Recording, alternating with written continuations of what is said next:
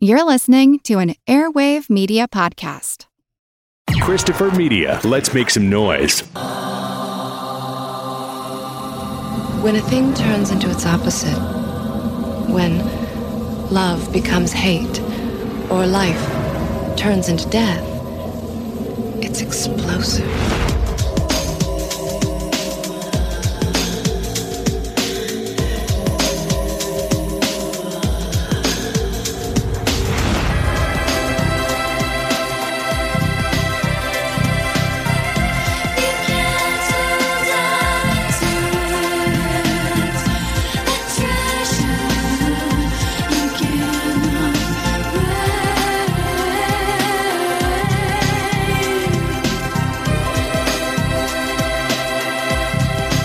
Crossing over was glorious and overwhelming. It was absolutely addictive. So, how is it working at the funeral home? It's a full-time job.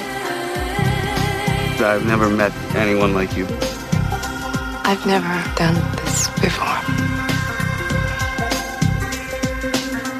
Why do you need to know all the details? I'm just curious, that's all anyone would be. This is a record of everything I've done in the last 2 weeks. This is not going to help you understand me.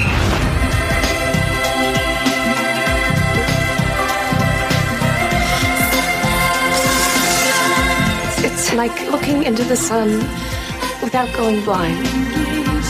And I know what I have to do now. I don't know what to do.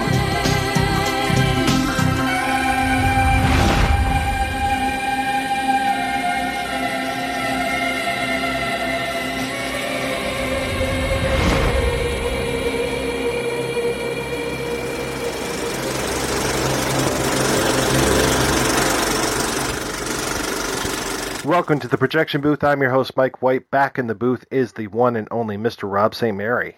I've seen bodies shining like stars. Also with us this week is Mr. Axel Kohagen. Just me and Cold Ethel hanging out. This week we are talking about the 1996 film from Lynne Stopkewich, Kissed. Based on a short story by Barbara Gowdy, the film stars Molly Parker as Sandra Larson, a young woman with an obsession with death. We follow her from her days as a girl to her life as a young woman and a mortician. We're going to be getting into spoilers on this episode, so if you haven't seen Kissed and don't want the movie ruined for you, please turn off the podcast, track down the movie, and come on back. We will be here for you. Now, Rob, when was the first time you saw Kissed, and what did you think? I saw it in theater. So this was in 1996. I remember it played at the Main Art Theater. I was not working there yet. I have talked about the Main many times on the show. But I can't remember if it was when I was still in high school, because I graduated in June of 96, or if it was after I got out. But I remember it was around that time. I was very much into seeing every damn movie I could see in that period from about, I'd say, late 93 until about early 97. I basically saw everything at the theater, good, bad, and indifferent, and spent a lot of time at the Main Art Theater. So I saw it, and it really stuck with me. And what was funny is I don't know if I've seen it on video. God, it's got to been at least 10 years or more. And as I was watching it, like visually and from a dialogue aspect and things like that, there was a lot I really remember. And I know I've only seen this movie less than a handful of times. So I guess that's a good sign when you have something that sticks with you like that. It's quality work. How about you, Axel? Well, actually, I remember seeing the preview first when I was at the Uptown Theater in Minneapolis, and I was watching Sick, the Bob Flanagan documentary. And before that, there was this preview for a romantic comedy, a nice light romantic comedy, and halfway through the preview I thought, oh, they edited it wrong. It makes it look like she's sleeping with the dead. And then it got to the end of the preview, and I thought, no, they edited it exactly right. She is sleeping with the dead. And I couldn't believe the tone of the preview versus the content, and I thought, I have to see this movie. And when I tracked it down, I was not disappointed. I saw this one for the podcast. I remember hearing about this movie probably in 96 when it came out, and it's been on my radar ever since then. But fortunately, Rob, since you suggested this one, a couple of years ago, finally sat down and watched it, and I was not disappointed. And I can definitely see why you would remember so many of the things from this. There's so many striking visuals, really nice moments. I mean, the plot, pretty darn straightforward, which is nice, and it really it moves along. I mean, this movie's an hour and 20 minutes.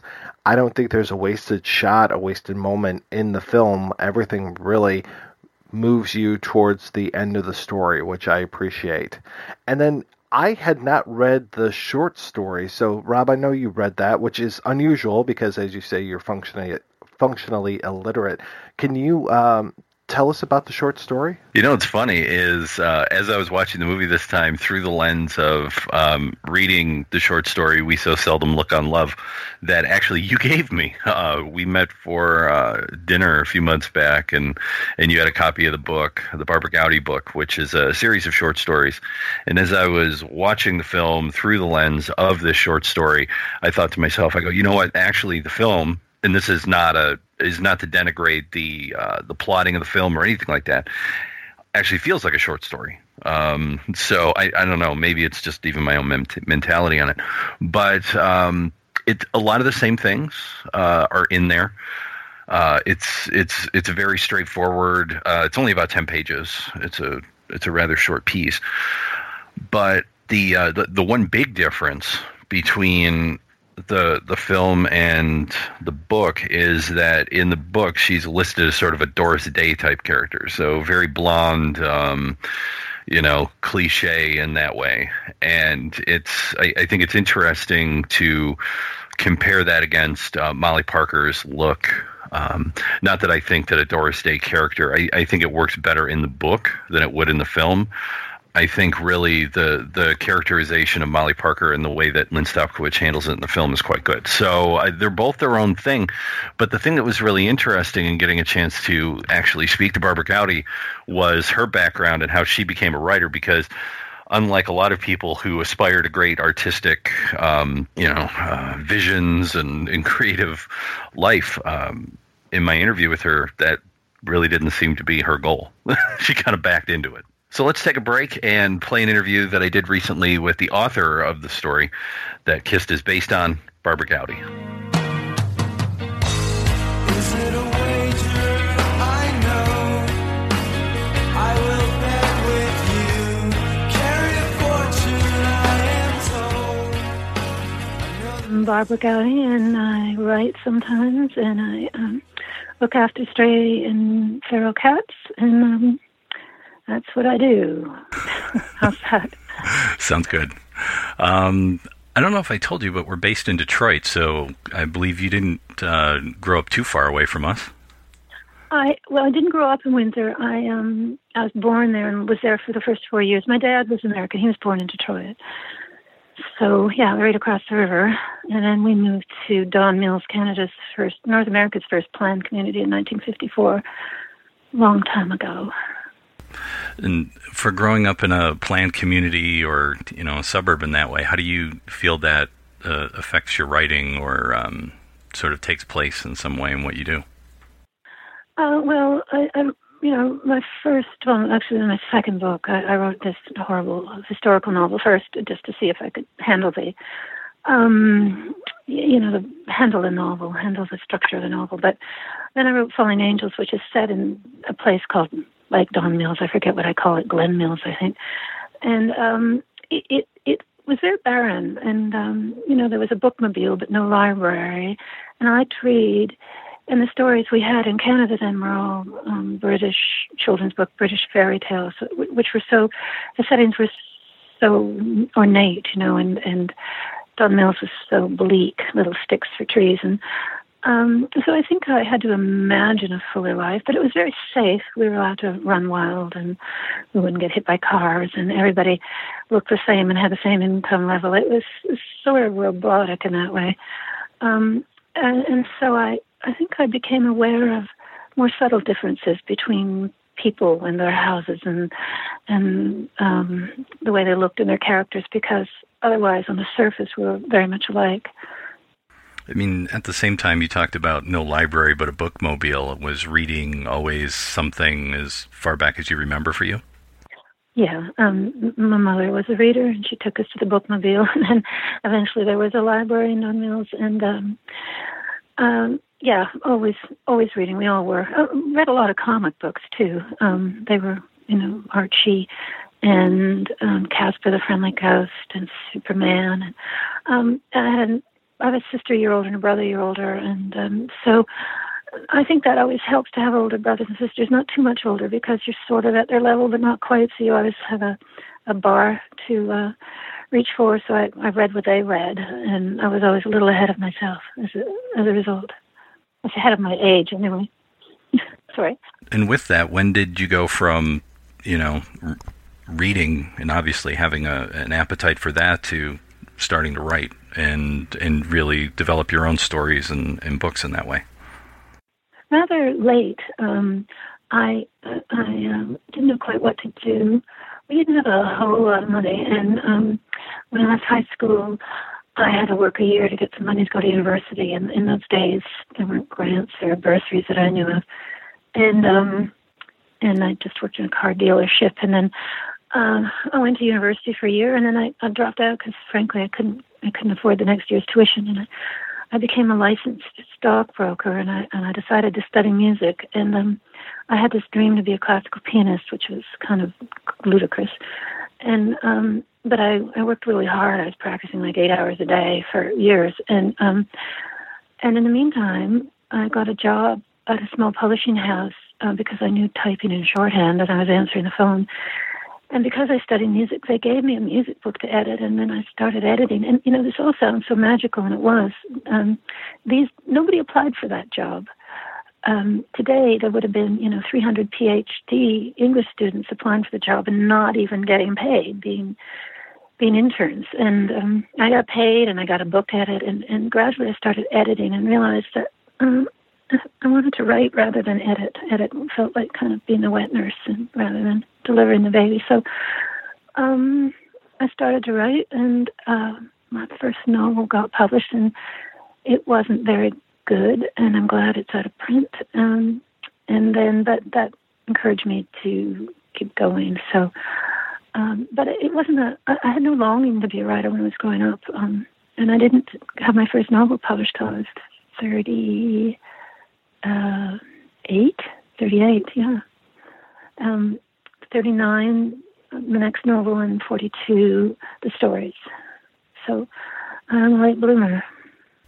It's kind of fascinating that you started sort of in the office and then became a writer, as opposed to being a writer and then working in the office. Do you think that understanding sort of how publishing worked helped you? What helped me was connections. I mean, I had writers, I had connection in the publishing business, so I knew that my manuscripts would get read. That helped. And also, I knew, my job after taking dictation and answering the phone, and before I edited the first novel, I was reading a lot of manuscripts that came in, and I got a slush pile. I got a sense for what publishers were looking for, and also my confidence was buoyed by reading so many bad finished novels and being amazed by people's nerve that they would think that this was publishable. So I thought, well, at least I can probably write a novel that gets rejected. I didn't have a whole lot of hope in the beginning, and it was just something to do. I knew I wanted to do something creative, but I just wasn't sure what, and music wasn't working out. So I tried writing. In fact, I'm a novelist and short story writer because I'm a failed pianist. And I think that gave me confidence to be a writer in the sense that since it wasn't my big dream, if I were I'd already been shot down regarding having a music career. So my big dream was shattered, so my B plan wasn't as important to me. And I know that sounds kind of disingenuous or even maddening, but and also I started writing and getting published at a time when there weren't so many writers. There weren't creative writing classes. There weren't billions of great writers being produced every year. I even teach creative writing sometimes, and I always think I'm grooming my executioners because there's so many good writers now, and there weren't a whole lot back in the 80s. I mean, there were lots, but they weren't everywhere. Not everybody was writing a novel. There's a few reviewers that I've read that say that they feel you write often about outcasts and sort of fringe dwellers and make them so human and bring so much humanity to these people. And I was wondering how you see your own work. I think that I guess, I always see my work in retrospect. I don't really know why I'm doing what I'm doing. And I've read reviews and discussions of my work, the same curiosity as perhaps you did. And sometimes I think, okay, that makes sense. I write pretty unconsciously. But I guess were I to undergo therapy, and I've never done that, I would be told that I'm, trying to protect my own sense of being an outcast, and I'm not sure where that came from. But I didn't look all that different from other kids, and I had lots of friends. I don't know why I felt slightly different, but I always did. And in my family, we always rooted for the underdog. And so it was in me to, quite naturally, to kind of extend my sympathy beyond my family circle and my community. And I was naturally curious, and so was my mother. It must be in me somehow genetically, about people who didn't quite fit in. I was curious about how they did it. As I get older, I'm increasingly curious. I think life is hard. I think it gets harder because you're not as healthy as you were, and at least I'm not. And I'm always curious about how people cope. How do they manage it? Why aren't more people killing themselves? Life is so hard, especially when your heart breaks, or you feel really different, or you're shunned, or you're made to feel evil or wrong. These people who manage despite that are my heroes. With that, I think that we get a broad range of those kind of people in your book, We So Seldom Look on Love, and wanted to ask you about how... Yeah, I wanted to ask you how that book developed, and then specifically the title story, which was the basis for the film that we'll talk about.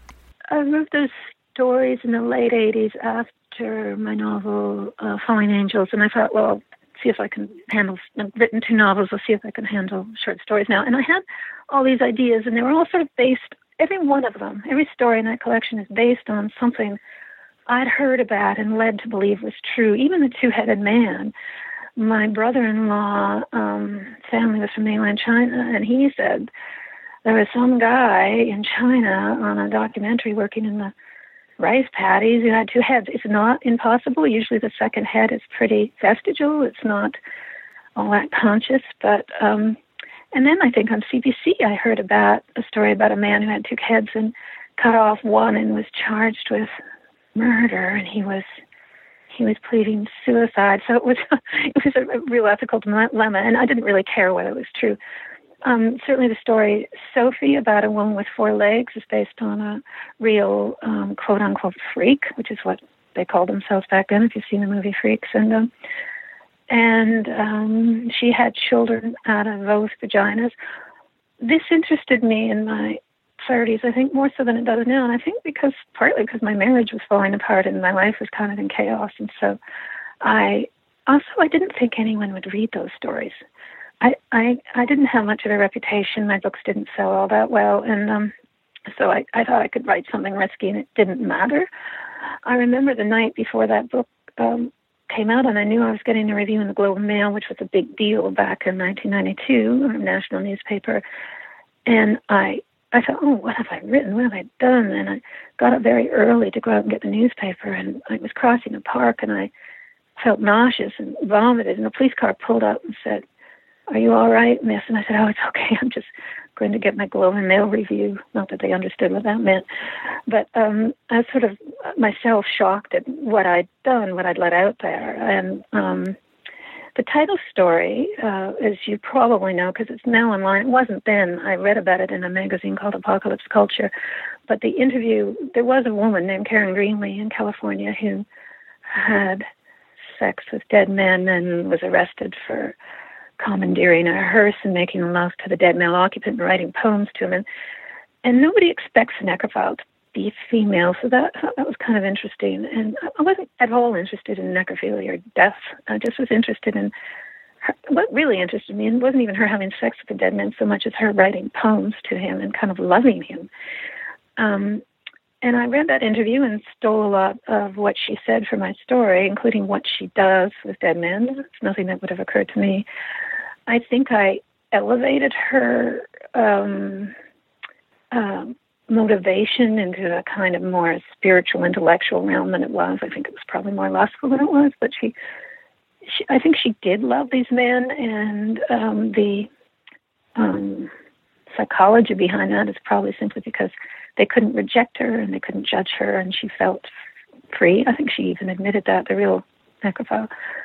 But I used it as a platform to talk about how we feel about death in bodies and how removed we are, and certainly probably were more so 30 years ago, from death, including the death of animals, the way we meat packaged. We don't realize we're eating little dead lambs, and how she was different from all that. She actually was turned on by the smell of a morgue. I've been into a morgue, and I just couldn't stop vomiting. I'm not turned on by it at all. I'm repulsed, as most people are. But she was again different, and that was interesting to me. So I wrote that story, and I owe her a lot, because I owe the real Karen Greenlee, who I think is still around, a lot. I think it's interesting that you bring that up. I mean, I did research a bit of the Karen Greenlee story, but also sort of talking about death as a distant thing, because I think maybe, my grandparents' generation or those older generations, we didn't take a dead body to a funeral home. They were laid out in the parlor at home, and people came to visit, and then they were laid to rest, in the cemetery or whatnot. So there was much more of a connection in that way. We didn't take our elderly and put them in homes. So really, it seems like maybe what you're talking about is sort of this distance from that experience as part of sort of the circle, quote unquote, cliche of life. And a distance from, I'm very interested in bodies. That's obvious throughout that book. And the distance just from the body, women give birth in hospitals. There are women trying to get back to the old ways that have been since the late 60s, of having hippies having babies and wet nurses having babies at home. But people are generally kind of scared of that and would prefer to have a baby in a hospital, and babies in incubators, babies cut out of their wombs, and that saves the baby. I'm not saying it's wrong, but it's just interesting to me the distance we have from both childbirth and death. It's not only that the body would be laid out in the parlor, but for tens of thousands of years, women especially would be the one who dealt with the dead bodies, dressed the bodies, brought babies into the world. The body wasn't as foreign and disgusting as alien as it has become. And again, I bring animals into the equation because I'm an animal rights person. There was a time when we slaughtered, made our own meat. We didn't depend on other people to do the so-called dirty work for us. And I think the dirty work of birth and death is something we'd also rather hand off. And I think we are less healthy for that. Our relationship with birth, and especially death, and especially, I guess, childbirth. I mean, babies that die at birth, that must be pretty horrible, but it all seems wrong, medieval, distant, dirty, and I wanted to do with that, I guess. Do you remember when there was talk of a film adaptation, and what did you think when they brought it up to you? I did. Lynne Stopkewich called me. So the collection came out in 1992, and Lynne Stopkewich, I think, called me in 1994 or 5, and wanted to talk to me, and I met this young woman. I don't think she'd made a feature before, and she wanted to buy the rights, and I liked her, and I thought good luck to her. I couldn't imagine without the inner story how she would manage, because film is so much more visual and is shown, not told. I think that's why she had the voiceover. I'm not crazy about voiceovers in movies, but I don't think she had much of a choice. And And so then I didn't see a script. I saw a rough cut, and I have some suggestions about that. But before the rough cut and the shooting, I did a reading in Vancouver, and Lynne Stopkewich showed up with Molly Parker and said this was going to be the necrophile, and I was startled at how pretty she was and how elegant. It was like sort of having Audrey Hepburn for the necrophile. And I thought, okay, this may work because she was bringing elegance into the picture, I think that, frankly, aside from Lynne's talent, that movie worked because of Molly Parker. Yeah, she's just excellent in there, and I remember seeing it when it came out, and then years later watching her appear in other places, and still finding her to be the great actress that I enjoyed back when Kissed came out. Yes, and she has beauty and sensitivity and elegance in her face. There's nothing coarse about her or disgusting or repellent. So she works sort of in antithesis to the idea of necrophilia. Then how do you match this face up with this deed? I think it was quite clever of Lynne to cast her. In the story, I think I say she looks sort of like Doris Day. I make her more wholesome, and pretty, because the real Karen Greenlee, when she was young, was quite pretty, and men especially were all asking, well, she could get a guy, so why does she need a dead guy? And that was the kind of basic ignorance about her, the psychology of women and what sex is for women, and more about intimacy than anything else. And the real Karen Greenlee, I think, could only be, the real Karen Greenlee, the real necrophile, could only be intimate with men who couldn't see her, couldn't judge her, couldn't reject her, as I said. So, sort of during the pre-production and production, they were just off doing their thing, and you're off doing your thing. So there really wasn't a lot of communication in that way? No, I did see a rough cut, and there was some communications there. I was just sort of, my main concern was getting rid of as much voiceover as possible. But and then I went to the first screening. I think it was at the Toronto Film Festival in 1990. What's that? 1990. I can't remember the year it came out. 1996, and I went with a friend, and I sat in the row in front of the guy who played Mr. Wallace, Jay Brazeau, and he was looking a little nervous. And I think Peter Outerbridge's somebody's parents were there. Everybody was kind of looking nervous. The people that were in the audience and not in the movie were sort of looking nervous to their family members who were in the movie.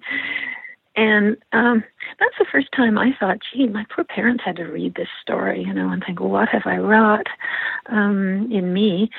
And I said, I turned around and I said to somebody's parents, I said, don't worry, my parents survived, the publishing of the story. And the movie's actually quite tasteful. It's not lurid. And that's when I saw it in the theater, and it was well received. And so I was very surprised that it became a movie and that it worked as a movie. Yeah, like I said, I was wondering what your take on the reactions were to the film. Any review or press? Was there anything that you heard that you were like, well, they obviously didn't get it? Yeah, there were really good reviews. Who were those two film reviewers who did Two Thumbs Up guys? One of them died. They were the American reviewers. I can't remember, but I was at some book. A year later, I was at some book festival in the States, and some big film reviewer had given it a really good review, like 4 out of 5 stars, was there, and he crossed the room. He had published his own book, gave me the thumbs up, and I thought, what's that about? And then I realized, that's about Kissed. And obviously they couldn't use We So Seldom Look and Love. That title wouldn't work for a movie. I think it worked for the book because I quite consciously, there is a poem by Frank O'Hara called Ode on Necrophilia. The poem goes, it is better that someone loved them, and we so seldom look on love that it seems heinous. I don't quite know what that poem means. We so seldom look on love as opposed to at love, but I liked it, and it gave it a kind of literary patina. Once again, I was trying to give an elegant or literary patina to a subject matter that most people would consider grotesque and disgusting, and so would I. I just read the story for the first time again last night. I haven't read it in over 20 years. And I think I pulled it off, but I can't quite remember why. I'm coming out with reasons I remember saying why I wrote it, but actually at this age and this time in my life, I can't quite remember why I wrote it.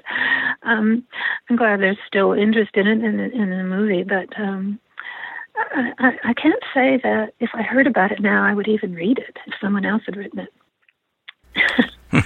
Strange as that may sound. It's always interesting how artists look at their work, and another book of yours that was adapted was Falling Angels, and wanted to ask you how you thought about that adaptation and just sort of adaptations of your work in general. That was written by Esther Spalding. She wrote the screenplay. She's very good, and I thought it was an excellent screenplay, and I thought it was really well executed. There were things I would have changed. I think that must be true of every novelist whose work is adapted for screenplay. I didn't write the screenplay. I was involved in it to the degree that I saw many drafts, and I was there for some of the shooting in Manitoba where it was shot, but I didn't see a rough cut. I think I saw it when it was done, and you have to kind of surrender. If you're not going to write the screenplay and you're not going to be an executive producer or invest in it, or you don't really, if you hand over the rights and you take the money, you do have to surrender to somebody else's artistic vision of what you've done, and understand that it will be different and it will evolve. So I was happy with it. As I say, with every adaptation, there's been some adaptations for television of my stories too. The Two-Headed Man. There was an adaptation. It was actually very funny. Unintentionally, but it was funny, and quite wonderful, I think. And it was very true, word for word, to the story. But that doesn't necessarily make for the best adaptation, as I'm sure you well know. It's a different genre. It's as different as country and Western music and opera sometimes, I think. So my feelings about the films are kind of not important because I bring too much of a vested interest in it, I think. Do you find that they help you in terms of people finding out more about who you are? Because they go, oh, this is based on a book, maybe I should read the book. Or is that just sort of negligible? That's almost negligible, I think. I saw some really horrible statistics online yesterday about the people who read novels. I mean, like 56% of people after high school never read a book again. 72% never read a novel. I mean, so people who go to films don't necessarily read novels. And I watch a lot of films, but I do sometimes feel it's not as engaging in a sense intellectually as reading, because it's more relaxing. It's all presented to you, and you're going to absorb it if all you do is open your ears and your eyes. Whereas when you read, I find it a little more taxing, and always has been, and especially a long book or a difficult book. So I don't think films bring anybody to the work. I haven't noticed that with my own stuff anyway. I think a really big film, like Lord of the Rings, brought people to the book, but I don't think a small independent movie necessarily increases awareness of the fiction and the novel. Yeah. Well, talking about the book, and just sort of looping back to the front there for a second, you talked about going out to get that Globe and Mail review. How was the Globe and Mail review? It was great. The reviews for We So Seldom Look were great. I mean, to my surprise, to my amazement, it was a great review. And maybe it was the time. I actually don't think reviews would be so good now. There's so much sensitivity, about affliction and difference, and I tried to be sympathetic as I could about lives entirely different from mine. I don't know if the reception would have been as open or generous as it was then. The reviews are, I don't even think I got a bad review. I'm not aware of a bad review for that book, and it was published around the world, and it's actually, I think, the most popular of my books, strangely enough. Well, it's not necessarily a review, but I guess it could be taken as. Wanted to ask you about your honor of the Order of Canada. How did that come about, and what do you remember about receiving it? Well, that was in 2008, after Helpless came out, a book I wrote again. This wasn't so well received. I wrote a child is abducted by a guy with pathologic feelings, and while he doesn't act on them, he does abduct a girl, and then he believes he's supposed to be protecting her, but he does abduct her, kidnap her, and the book is told from various points of view, mainly the abductors, and that got me in a lot of trouble, because at the time it was published, a little girl named Madeline McCann was abducted, and it was a big story. And in fact, a tour of mine was canceled in England as if I were a spokesman for pedophiles and child abductors, and the lines between fiction and reality were blurred, and that book really suffered. So I was kind of in a funk about, well, that's it. I'm just going to talk about nice, pretty things and write about wonderful, refined, sweet things. And then I was just told that I was getting this Order of Canada, and I don't know, everybody's anonymous who recommends it and makes it happen, so I don't know quite how that happened. Maybe there were certain writers in Canada who felt sorry for the failure of Helpless, my latest book, or maybe they felt badly for me because my mother was dying at that point. But anyway, I don't know why I got it. And I went to Ottawa and had the ribbons pinned on me and got medals, which I've never worn. It's just a luck of a draw. Why some people, the guy before me who got it was an apple farmer, so I'm not quite sure. It is an honor, but I'm not sure where I got it, as opposed to other writers who haven't got it. And I felt very honored, of course. I felt very honored when I got, more so because, I guess I shouldn't say this, I'll get in trouble, but I did feel more honored when I got a Guggenheim Fellowship, because that's only Guggenheim Fellowship for the category of fiction that I got it for. It was only for fiction writers, whereas the Order of Canada is for all sorts of walks of life.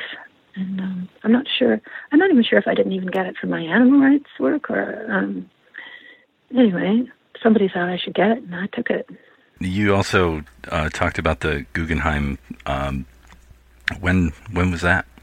I got that, I think, about 2012. You have to apply, and everybody's always applying. You have to have written a certain number of books and have a certain, number of reviews and international reputation, stuff like that, or reputation in the States. And once again, I had no expectations, but I guess I was lucky. You're really lucky in this business if you get a prize, and it has a lot to do with who's on the jury, whether you have advocates on the jury or not, and I must have had some. So that was pretty great. I felt really good about that, because, I'm a university dropout. I don't even have an English degree. And, what was a bum like me getting a Guggenheim Fellowship for? So that was pretty neat. As for your work now, what are some of the things that you're working on? Anything that readers can expect soon?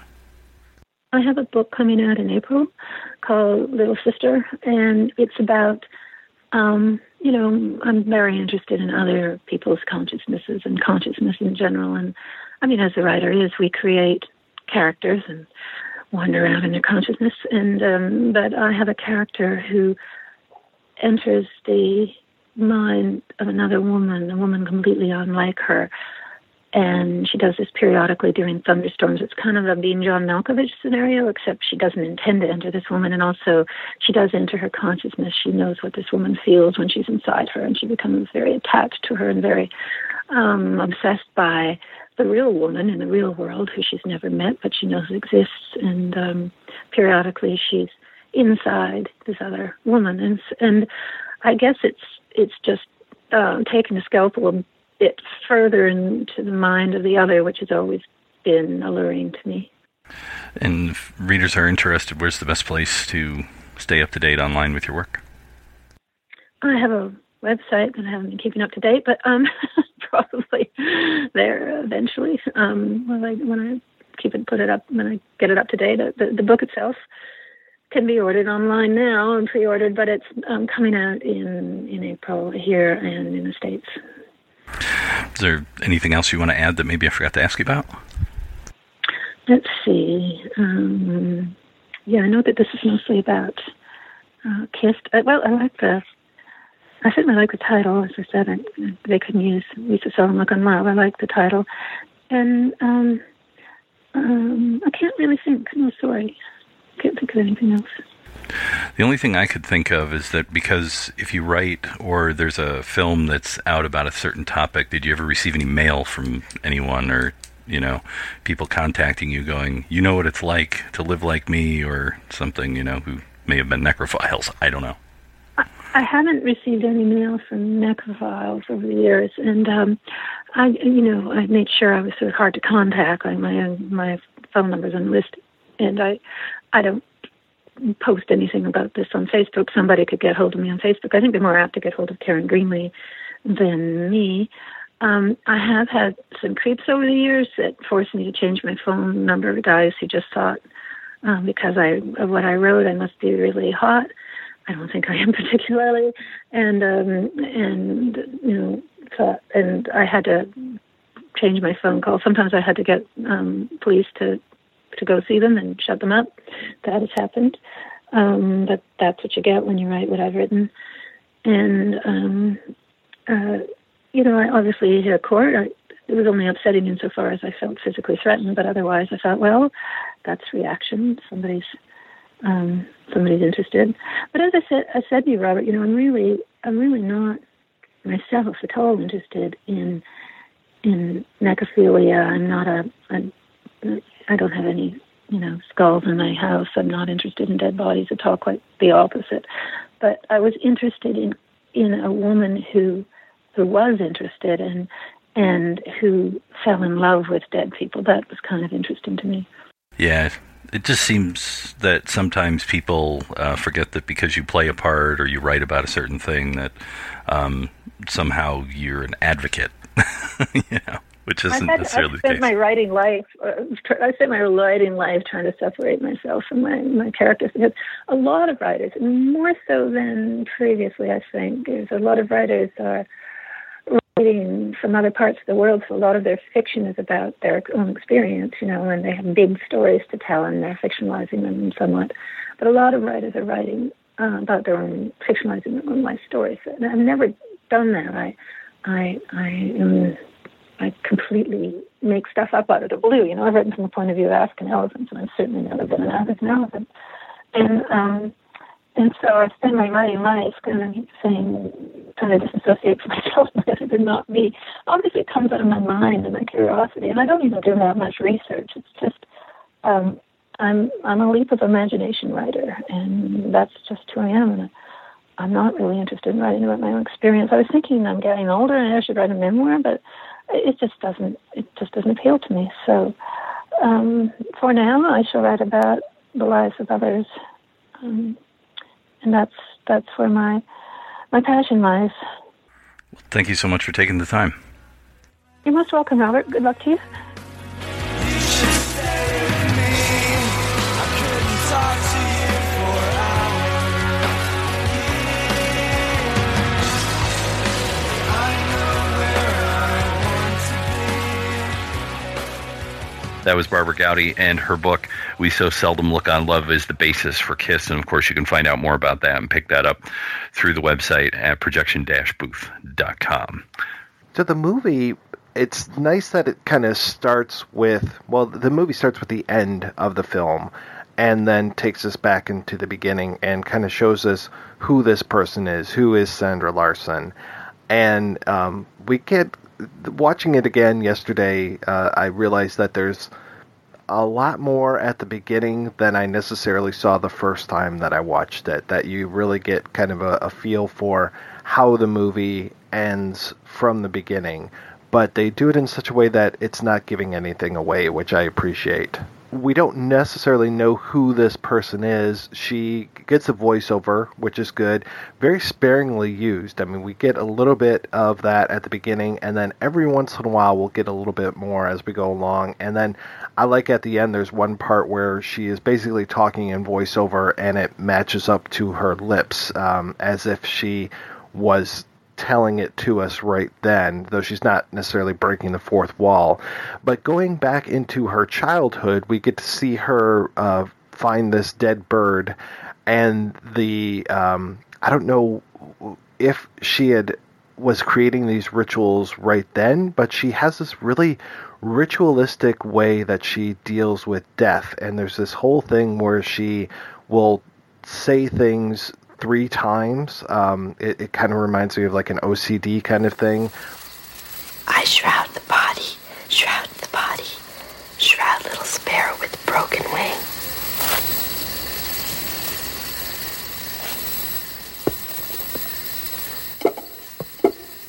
I lower the body, lower the body, lower the body. And this way that she treats death with both respect and awe is very interesting. I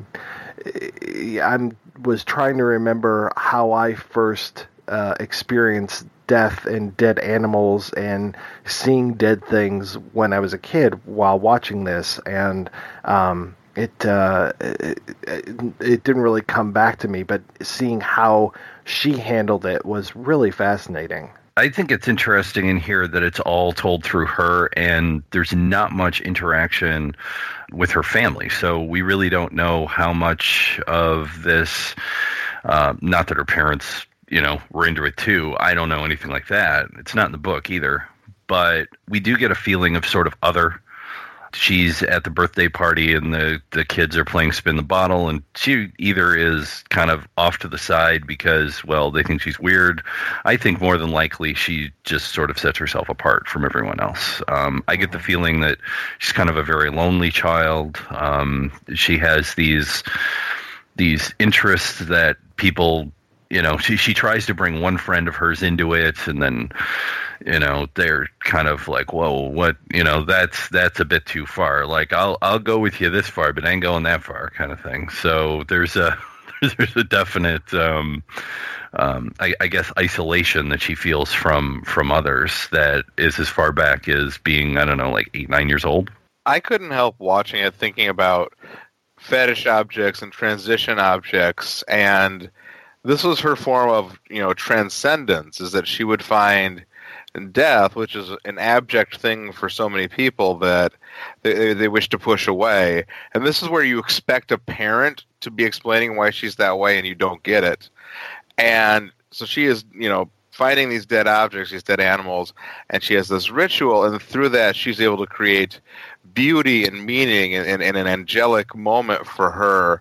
And, on one hand, and I've felt this both the times I've watched this film, that it's much more beautiful than you expect, and there's a lot of meaning. It's not simply a shock-filled movie. But on the other hand, the second time watching it, having worked more in fields involving psychology, I really wanted to see those parents to find out what was driving her towards these objects instead of finding connections with other living human beings. And I think that's part of the mystery of this film, is that you don't get to know. Well, we get a very brief moment with her mother when her mother tells her that Carol will not be playing with her anymore.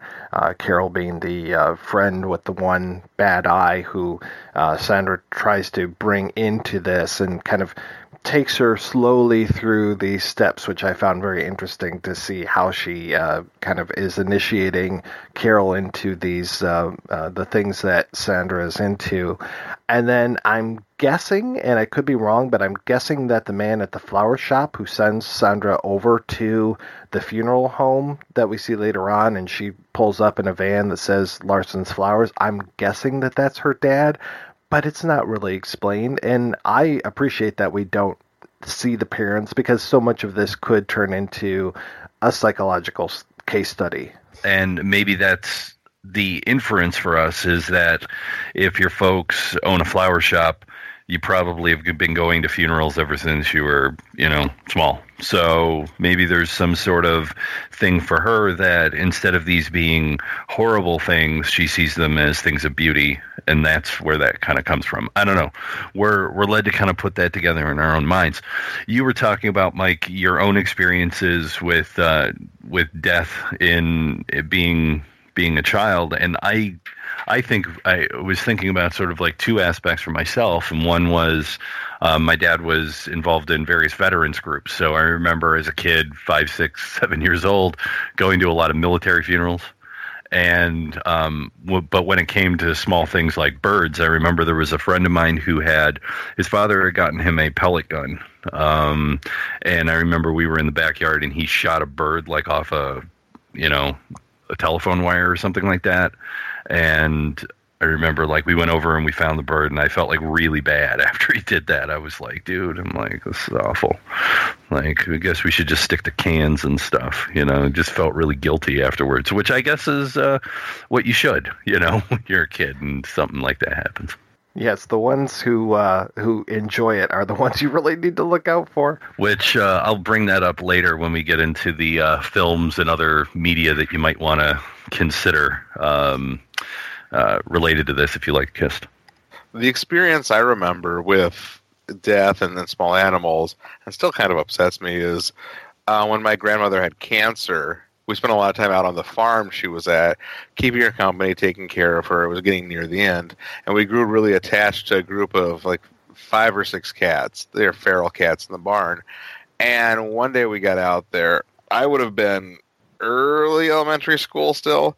And there had been a tomcat that had gone through. And so we would find these mutilated corpses of the cats around the farm. And I remember not only being scared and sad, but also really upset and confused that you could just have that happen. And my dad died when I was 10 weeks old, so death had always been around, but that experience was very upsetting. The only good part of it is the 2 cats that were still alive, we took home and kept for like 15 years.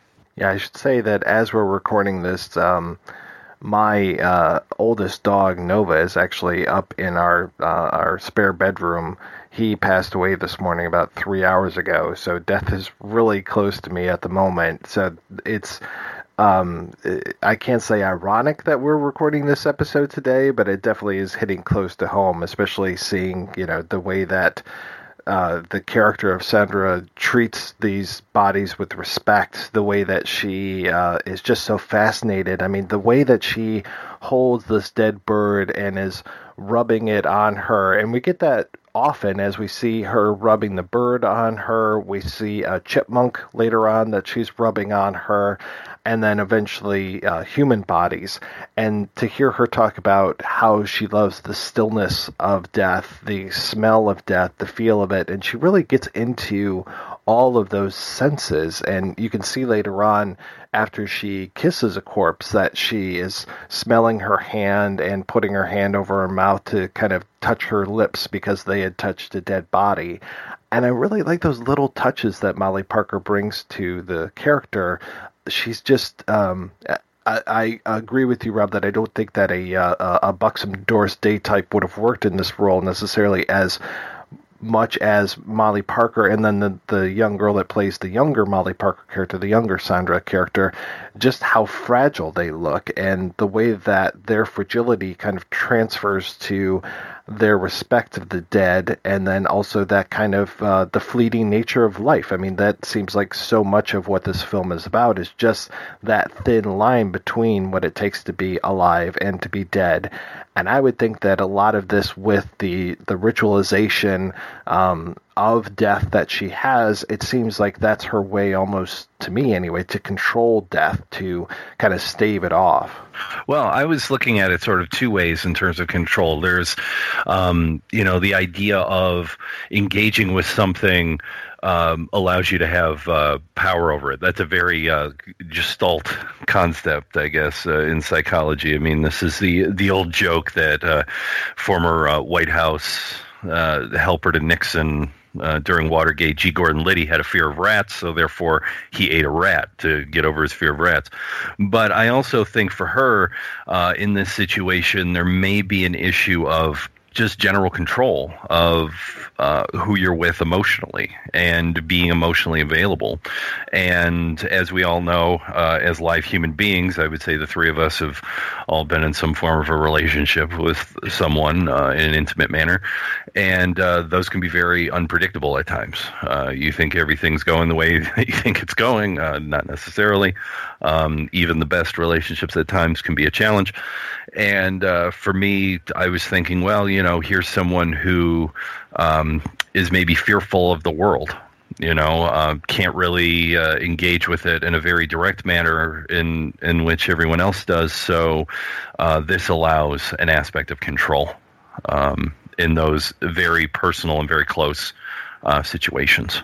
Well, and to that point, I mean, she is bringing Carol into this, and Carol is kind of her best friend at this point, the only one who will pay attention to her at that party, and she seems to kind of understand where Sandra is coming from when it comes to these rituals and these funerals that she's giving, even though she doesn't do them as well as Sandra does. In Sandra's mind, this whole thing where they bury the bodies, but then Sandra will come back later and give them, in her mind, a proper funeral.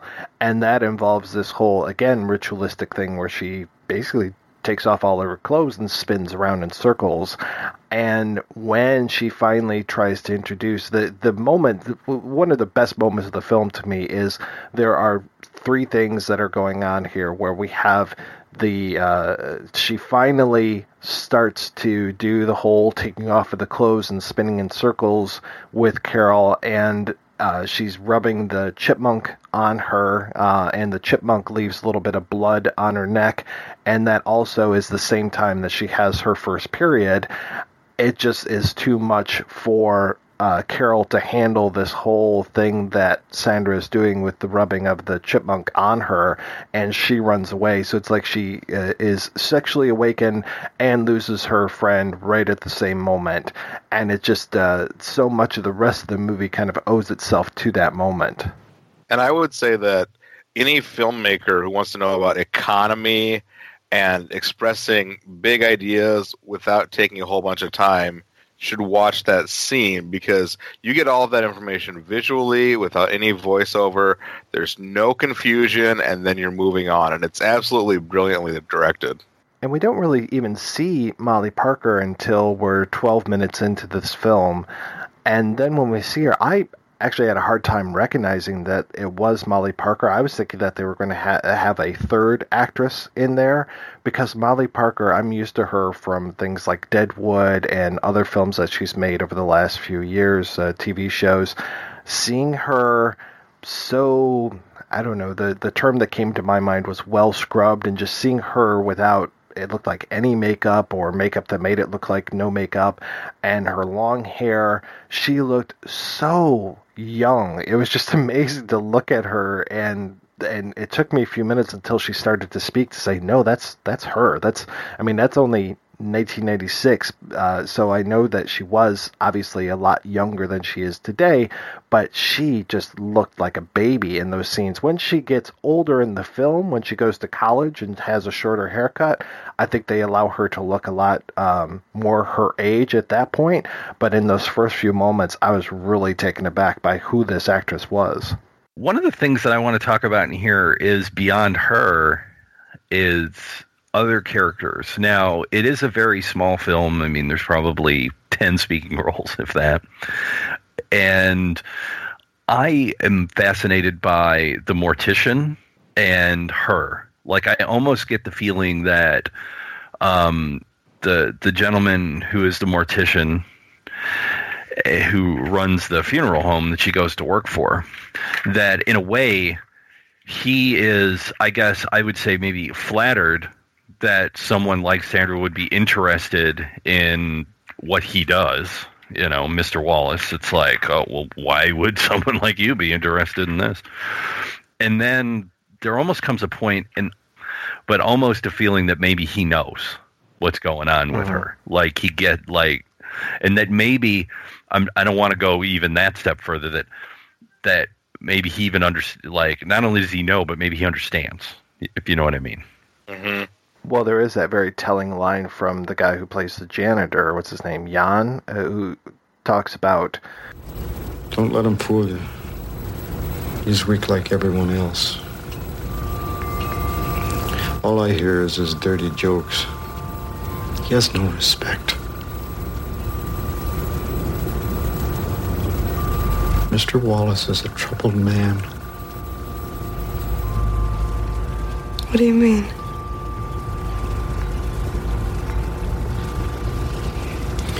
He likes the boys. I caught him once. I asked him why. He said, what does it matter? It's all dead flesh. They can't feel anything.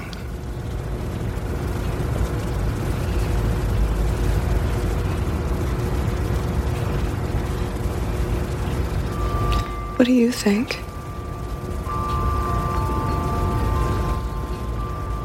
I think they can.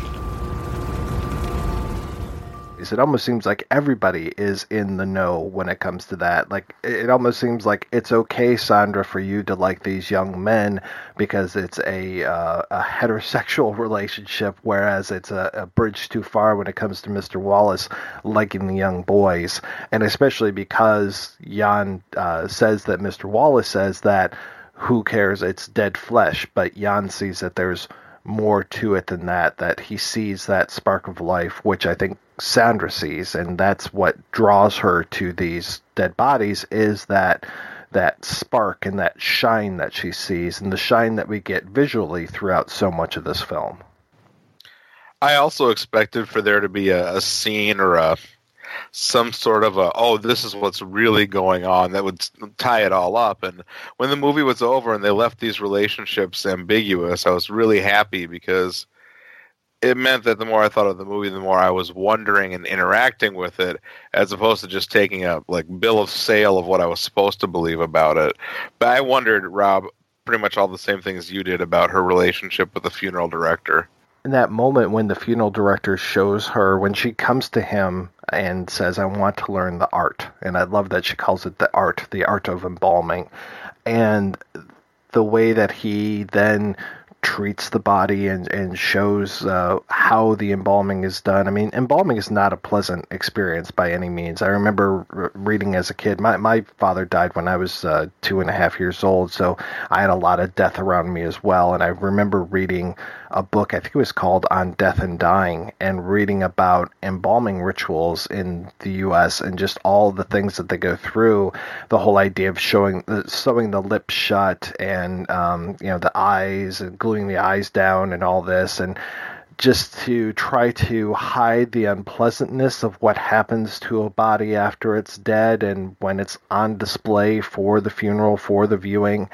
And the way that he is so matter-of-fact, Mr. Wallace is so matter-of-fact to come in, and what is he doing, like using a staple gun or something to kind of to shut the mouth, and then also kind of give him a little bit of a smile as well. What's that? It's something to make him smile.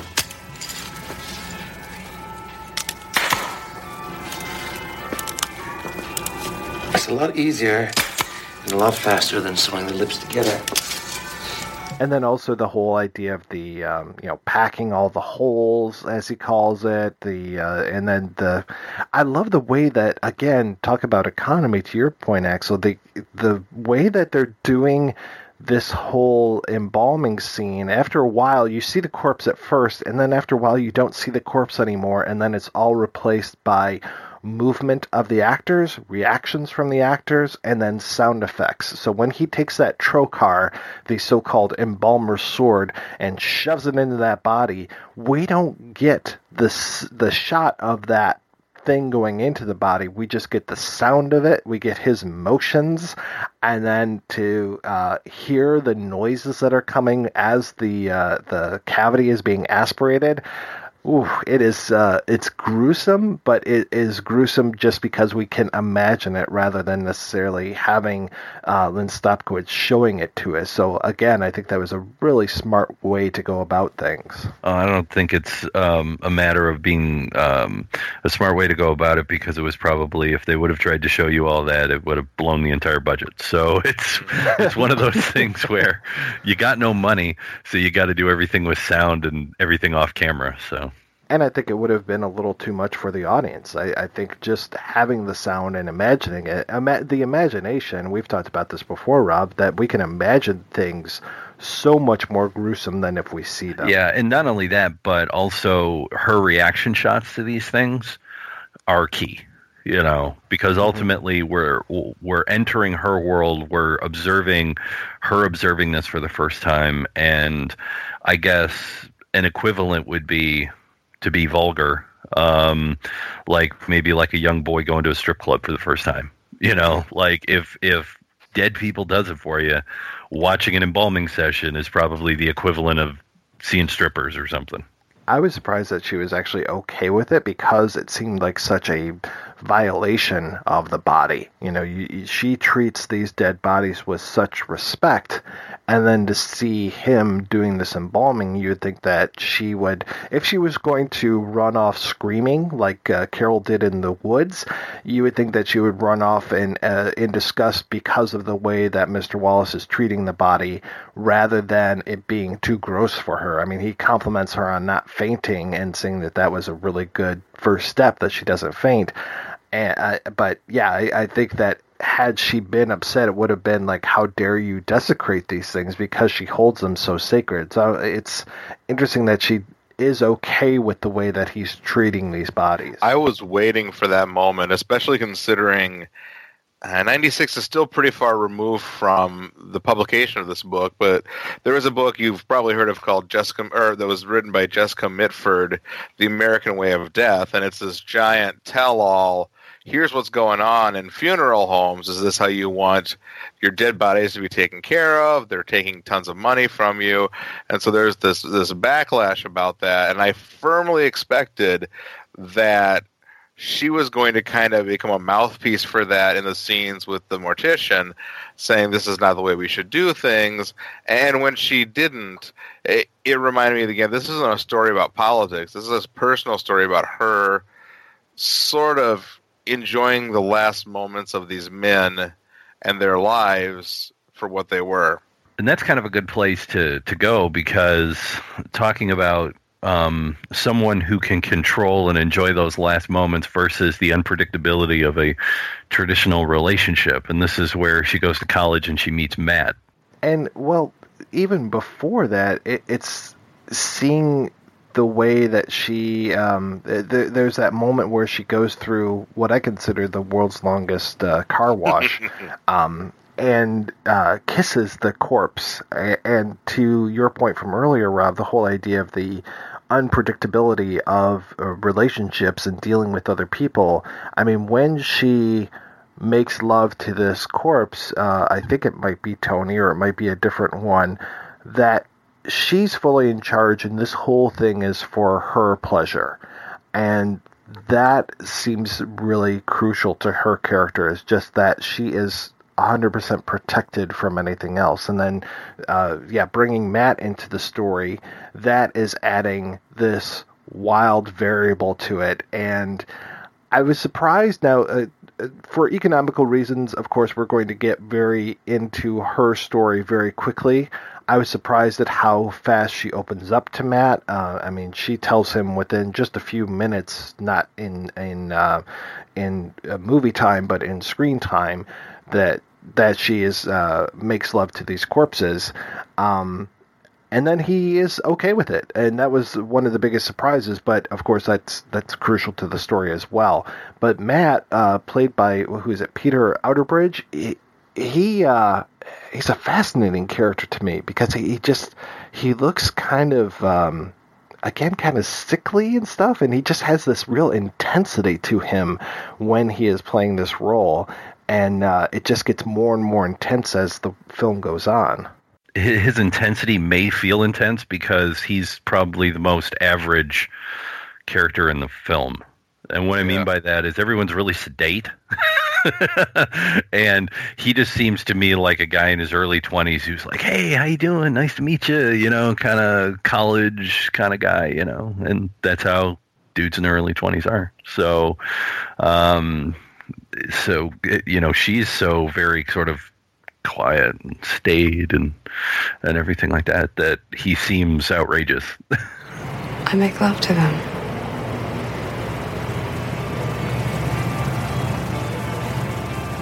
Really?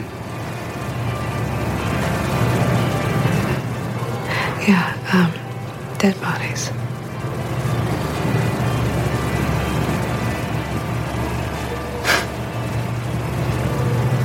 You don't believe me, do you?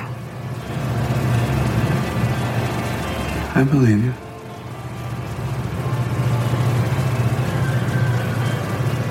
I've never told that to anyone. Men or women? Men. Young men. Fresh corpse. Yes. You climb on top of them. Yeah. And then blood. Yeah, it's essential. You know, when you think about it, sperm propagates life. But blood sustains it. Blood is primary. Yes. Rob, to piggyback off your point, when I first saw this, I was in my 20s, and I kind of identified with him and his intensity for life and knowledge and to pursue this lady. And I watched it again now in my almost 40 with a child and a wife, and I was kind of creeped out by his intensity and thinking, was I ever really that young? And of course I was, but it was terrifying. But that, I think, really is what the film does for me. I mean, I remember the first time I saw it, I sympathized with her. You know, I remember when the first time I saw it, like, I understood where she was coming from, but at the same time, the real tragedy, I think, is him. I feel like here's a guy who, you know, was so obsessed with this girl, with this relationship, and wanting to be what she wanted him, you know, which he felt she needed, or she needed from him, that he could never really give her, in a way, that it just kind of drives him crazy. Right. Yeah, because the rest of the film really is their relationship and the way that they kind of bounce back and forth, because, yeah, to put it bluntly, she can only have pleasure with the dead, and by him being living, she is unsatisfied with their relationship, and they make love for the first time. She says at one point, you know, I've never done this before, and it's true. She's never been with a real living person before, and after that first night, she is completely unsatisfied and goes back to the funeral home, and that's where she gets her satisfaction. If anything, that seems to be the most satisfaction that we see her getting. She is very, very pleased by that particular session with the corpse, and it seems to be kind of a mix of the living and the dead at that point. And then, yeah, from there on out, it is Matt being obsessed with her, being curious about her, and it's almost like he's being cuckolded by corpses, because there's one part where he's reading the obituaries and reading about these young men who have been killed and who were taken to her funeral home. Dean Roderick English, 30. On Tuesday, after a lengthy illness, body can be viewed 1 to 3 p.m. at the Wallace Funeral Home. The obituaries? Matt, what are you doing? Michael Gazettis, 35. Wednesday, in his sleep. He's also at the Wallace Funeral Home. Now, did you sleep with these two guys? You know, I don't fuck everything that's dead. That's not what I meant. Is it the same with each of them? No. Everyone is different. It's like in life. Everybody is different. It's the same in death. How is it different? Each of them has its own wisdom, its own innocence, its happiness, its grief. I feel everything from the body, okay? I see it. You see it? It's like looking into the sun without going blind. I'm consumed.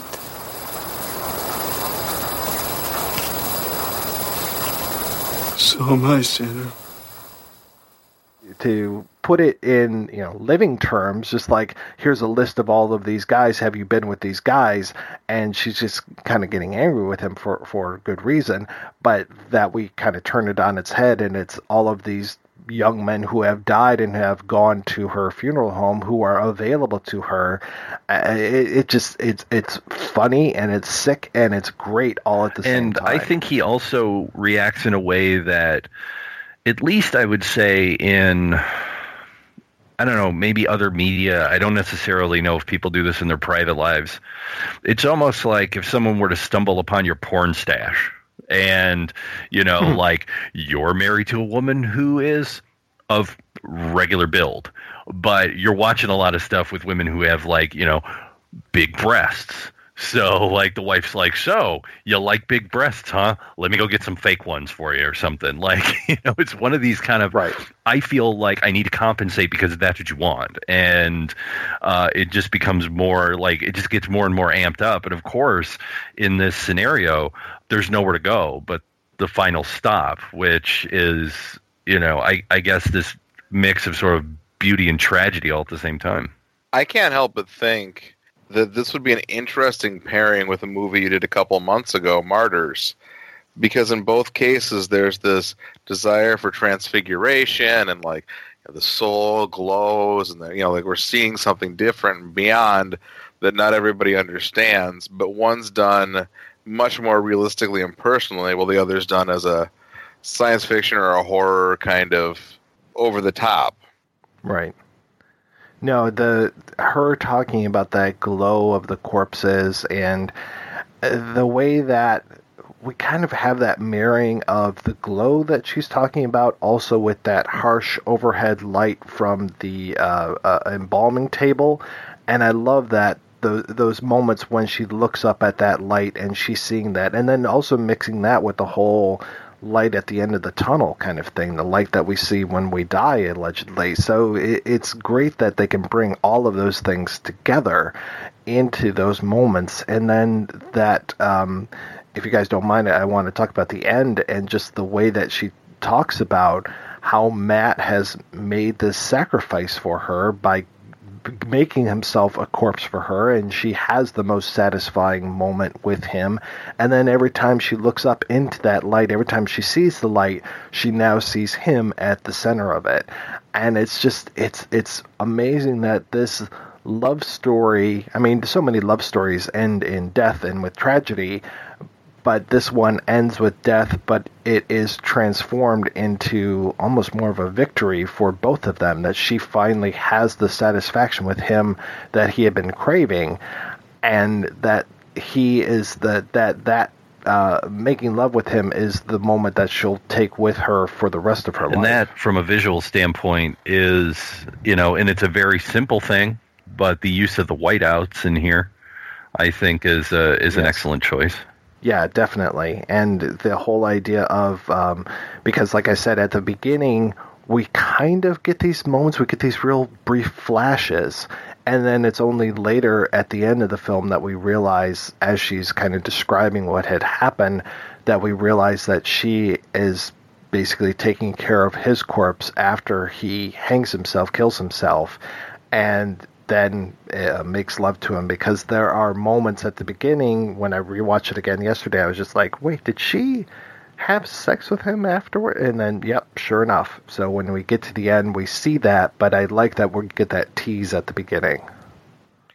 I found the ending, both times I've seen the film, extremely upsetting, because having been a younger guy at one point and knowing younger guys at that point, there is that desperation to do something to prove your love to someone who's not accepting you. And so the moment where he does commit suicide, I felt like even though it works really nicely into her story, I can't help but feeling that from his perspective, he's not getting what he wants out of this because he's, dead. I think that it's just a great little story that plays really well. It's beautifully done visually, and it gives you what I always want in movies. The one thing I always want in movies is an experience that I'm never going to have, or an understanding of something that I'm not going to have. So I think it does that in such a huge way for such a small film, and that's what makes it great for me. I would add everything Rob's saying, and I would kind of raise it to I can't believe how just solid and airtight this movie is for being having some ideas that go out there for most audiences. It's a really well made movie. It's well filmed. It's incredibly well acted. It's a short running time, so there's not a lot of filler in it, and it's just really well done. And I think then when you come to that end punch, there's nothing to buffer it for you. And I think that's just brilliant. The director went on to do too much more, which is too bad.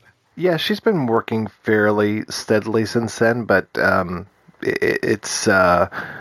I've seen some of her other stuff, but nothing that really grabbed me as much as this one.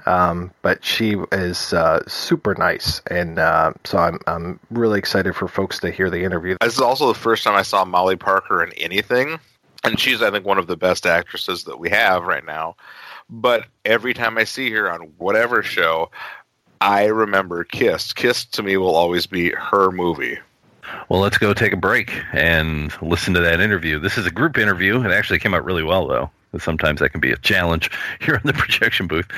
Director Lynne Stopkewich, star Molly Parker, and cinematographer Gregory Middleton. And we'll be back with that after these brief messages. We are the Popcorn Poops. My name is Dustin. And my name is Jessica. And together we produce Popcorn Poops, the best married couple movie commentary track podcast on the internet. Join us each week as we take turns picking films and then watch and discuss them together. If you're at home or with a computer or device, you can sync up the movie and watch it right along with us. However, you don't have to sync up the film to enjoy the show. Feel free to tune in like you would to any other podcast. Please visit us on the internet at www.popcornpoops.com. Again, that's www.popcornpoops.com. Hey. Hello. A little bit of introduction. We are the Film Room Cast. I am Albert Weltzfong. I am Austin Shin. And we talk about movies.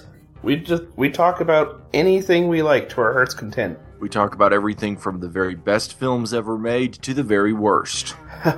And we have scraped the bottom of the barrel on the worst ones. It's not what you'd expect either. No. We are the kind of cast for which Birdemic is a step above some of the stuff we've covered. I hesitate to say this, but The Room is a little bit higher than some of the stuff we've covered. But on the other hand, we've also covered stuff like The Godfather, Magnolia. We've covered the very best cinema has to offer, the very worst, so don't try to pigeonhole us. And of course, we like to talk about the hot button topics. We try not to get too political, but we take a political stance. We're people, we have to. We have a huge backlog. We've been running for about 3 years. We've got casts on the MPAA, we've got stuff on adaptations, we've got stuff on movies that have been turned into TV shows. A couple of nostalgia retrospectives looking at things like movie theaters and video stores. Proud of those ones. And we've even got at least one cast on a movie that doesn't exist, so got that. Oh yeah, with more to come. So that's us. That's us. So yeah, listen to The Film Room. I have to credit the backtrack. It is from John Carpenter's album Lost Themes. I suggest picking up that album. It's a really great album. But yeah, you can find us at thefilmroom.podbean.com or on iTunes if you prefer to subscribe there. We're out there. Yeah. Thank you all. Hope you listen to us, and good night. All right.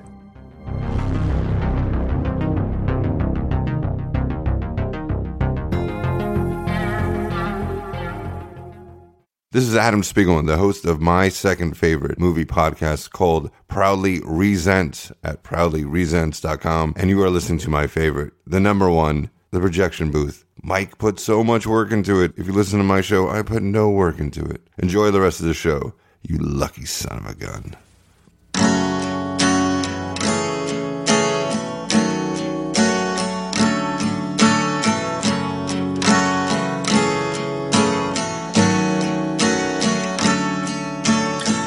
To ask myself if I really care for you. As I said when we were chatting online, it's been a long time since we've made this film, so I don't know, we're getting old and frail. Our minds are a little bit, irregular. It all came back to I watched it again last night, and it all came back to me. It was pretty funny. Well, and I kind of like that it's all three of you, so maybe you can kind of, add to each other's memories, which is good. True. We'll rewrite history. It'll be awesome. There you go. Yeah. Alternative facts.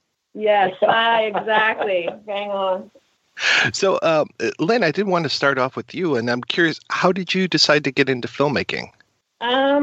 Well, when I was in elementary school, I had a teacher who got me involved in photography. And I was doing sort of multimedia work, and then he put a Super 8 camera in my hands, and I made a little animated film, and I really loved the experience. And by the time I hit college, I took a cinema class, and I didn't really understand, film outside of the American system of, what was possible or what kinds of stories were possible. And I remember seeing my first European film, which was a Fassbinder film, believe it or not, just like Inundation. And it just kind of blew my mind. And we were in that class asked to also make films, and the Super 8 camera was once again in my hands, and it all came back to me, just that the joy of it and the fun of it, the possibility of the kinds of stories that might be told. And that was it. I kind of just changed gears right then. I think I was like, 17 or 18. So yeah, film school, and then the big wide world. So did you do some shorts and stuff like that before you started working on the features, or what was the path basically before you got to Kissed? Yeah, basically I made a bunch of Super 8 movies, and then I went to Concordia in Montreal, and I made a bunch of short 16mm films. And when I got out of that program, which was a bachelor's degree, it was around the time when Spike Lee and Susan Seidelman and Jim Jarmusch and all those guys were making their films out of New York, and some of them were making their films out of NYU. So I knew there was a grad program in film, and I really wanted to make a feature film, but I really didn't have any connection. The whole professional world just seemed so far away, and I thought, well, I want to make a feature. I really enjoy school, so maybe I'll go into a graduate program and make a feature film as a thesis project and go from there. So I ended up applying to a bunch of different places. I actually did apply to NYU and Columbia, as well as Ryerson in Toronto and UBC in Vancouver. And I got accepted pretty much everywhere, but I decided to come out to UBC here in Vancouver because the program was self-directed. So, of course it was, because it's the West Coast. And it was interesting because when I applied to that program, they asked me to talk about what I thought my weaknesses were, or what I thought I wanted to focus on as a filmmaker going forward. And so instead of being in the kind of rigorous academic program, it was much more about figuring out what you needed to do and then designing the program around what you wanted to do. And that's really that was really my intention, because I really just wanted to make a feature. I got a really great education at Concordia in terms of film history and theory and aesthetics and all those things. But what I wanted to do is to have more of a hands-on experience. And so, yeah, I ended up coming out here. I also had gotten a scholarship out of Quebec because I had a high grade point average. So instead of taking the money that I got for that scholarship and using it to go to school in the U.S., which would have been my tuition. I wanted to use that money as seed money to put towards this potential feature film that I was going to make. So by staying in Canada, where the programs were a lot cheaper, it was also a possibility to bring me a little closer to being able to make a feature film. So that's kind of what happened. I came out here to Vancouver to go to UBC. I met a bunch of great filmmakers. They're all working in the industry. They're all indie film directors and producers and, of course, DPs. I mean, I met Greg at UBC. He was in the undergraduate program. And KISS was his first feature film as a cinematographer. So it was kind of finding a real interesting community, and I just kind of fell into that world and that group of people at that particular time. So it was really kind of the zeitgeist that brought all those elements together for me. And as for deciding to do this in Barbara Gowdy's book, what was it about that story that you liked that, you know, attracted you and said, hey, there could be a film here? Well, that's interesting because, as I was saying earlier, I was trying to make a film as my thesis project, and I had been struggling with trying to come up with a great idea for a feature, and I had written a bunch of different feature scripts, and it was hilarious because, you know, the grad program is only a few years long, and I was taking forever to get through the program because I couldn't settle on a project. I really felt that the first time you make, it's like you only get one shot to make your first film. So I felt like it needed to be something really memorable. It had to be something that I was willing to devote 2 or 3 years of my life to and not get bored with. It had to be something that was challenging. And I was really struggling with the ideas that I had had up to that point. And just on a lark, I came across this short story by Barbara Gowdy, as you're saying, and I'd never read anything like it before. I'd never heard about a character like this before. I had no idea what necrophilia was. It was just kind of, I'll never forget it. I remember reading the first page of that story, and the hair at the back of my neck stood out. I was like, what is this? But at the same time, I loved her. There was something about her voice and the way that that story was expressed in Barbara's words that I could relate to. So there was this real kind of push-pull for me as a reader, reading it, where I was repelled by the idea of what she was doing, and yet I really kind of had fallen in love with her. So I put the story down, and I was in the middle of trying to get this other project together. I was literally going to shoot, in about 3 months. I think it was when Kamini gave me the story, it was 9 weeks. Okay, 9 weeks. When you gave me the short story, I said, here's what I want to do. Right? Yeah, and even better. So I had a totally different project I was going to do, not at all what KISS became. But the thing was I couldn't get the story out of my mind, and it was driving me crazy because I was struggling with this project that I knew in my gut wasn't right, and I didn't know why it wasn't right, and it was just haunting me. It's like being in a bad relationship where you shouldn't be there, but you just don't know what to do, and you just can't break up. It's just awful, right? And I couldn't get the story out of my mind, and it just hit me like I just started thinking, but that's what you want for a film. You want something that people can't forget, that people will always remember. So it's funny now, it's like 20 years later, and people even now who vaguely know about the film, they go, oh, is that movie with the girl who works in the funeral home? And she's like, I'm like, yeah, that's the one, right? Because people will remember, they just remember it because it's so singular. It's such a bizarre combination. So that's really how the genesis of that came together. It was really that I couldn't get the short story out of my mind.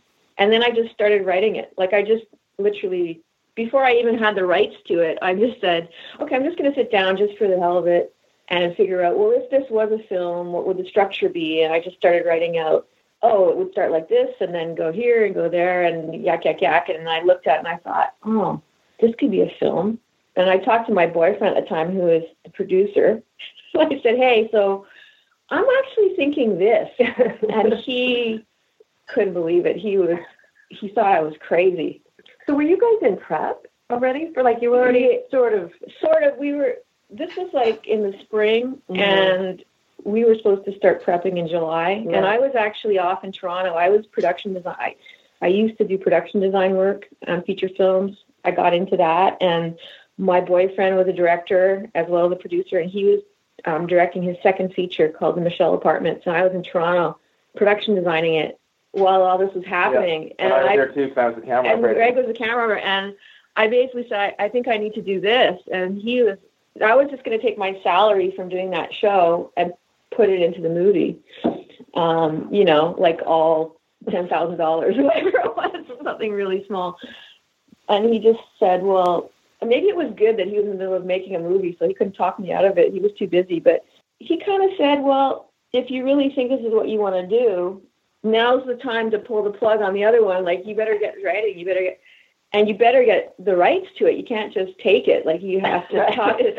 And it sort of worked out because Barbara Gowdy was in Toronto. And so I wrote her a letter. Like, I literally wrote her a snail mail letter, like on a typewriter. I just looked at the publisher on the book and sent it to the publisher, and it got to her, and she got in touch with me, and that's how it all just came together. It just started happening really quickly. What was that other film project, and did you ever get back to it, or was it just dead after you decided to do Kissed? We shall not speak of it. No, it was a script that I'd been like trying to get made, and actually it's kind of funny when I think of it now, considering what's going on in the world. It was about a border guard, a Canadian border guard. And actually, this is really weird, but Amanda Plummer had read the script, and she had committed to playing the part, because I always thought she was a really interesting actor.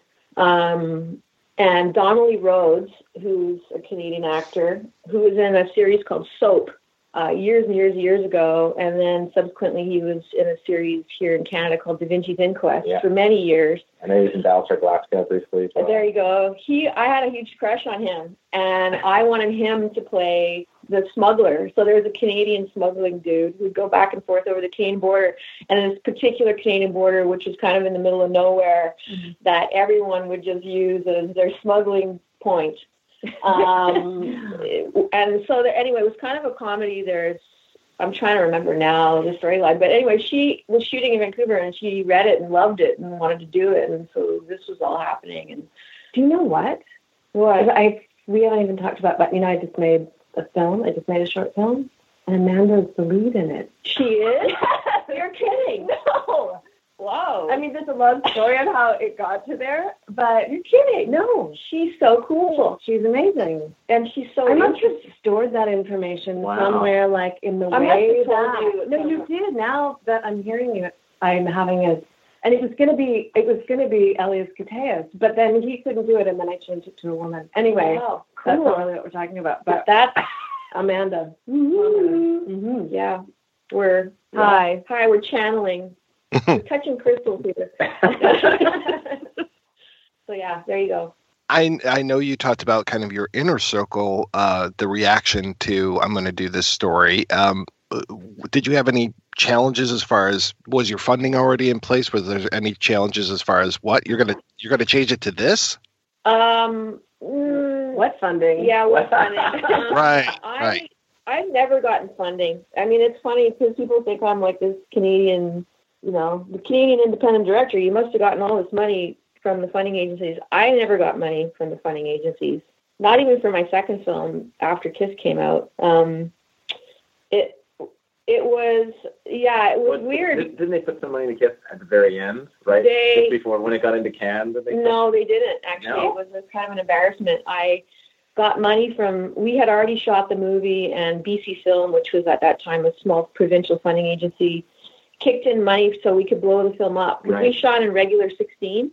We didn't shoot in Super 16. We shot in regular 16 because this is all the cameras from the film school and just and then they saw the film, and it was accepted in the Toronto Film Festival, and they said, well, we're going to give you money so you can blow it up. So that was the money they gave us. It wasn't, and a little bit of completion money because we needed money to do a proper sound mix.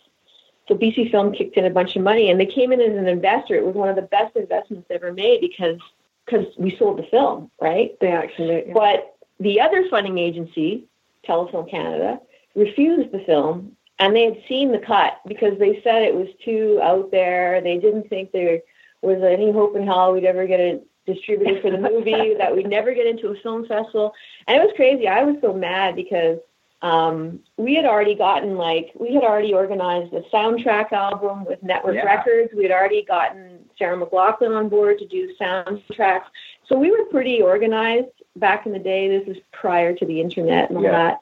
And I felt like, well, it was exactly the kind of thing that they should have been supporting. Yeah, you know, like, should have been, and I mean, thankfully, it got to eat a lot of crow when it got into Sundance and Cannes. Well, this is the thing. It went Cannes. So, do you really want to hear the dirt? No, you don't really want to hear the dirt.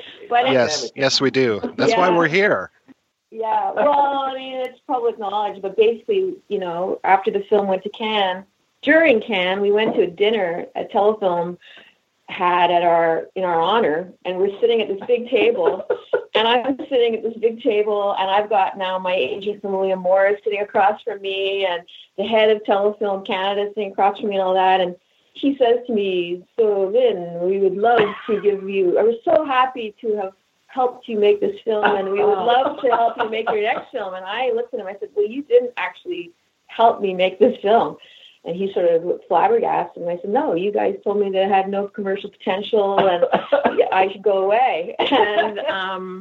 And then I think I'd had some French red wine at this point, because I was pissed off. And I basically said, and not only that, this dinner that you're funding, because we were so broke. Like when we went to Cannes, we all piled into like the one hotel room, like the 2 hotel rooms with 10 people in it, because the crew wanted to come, well, my friends wanted to come, you know, that's the kind of film it was. Everybody kind of pitched in.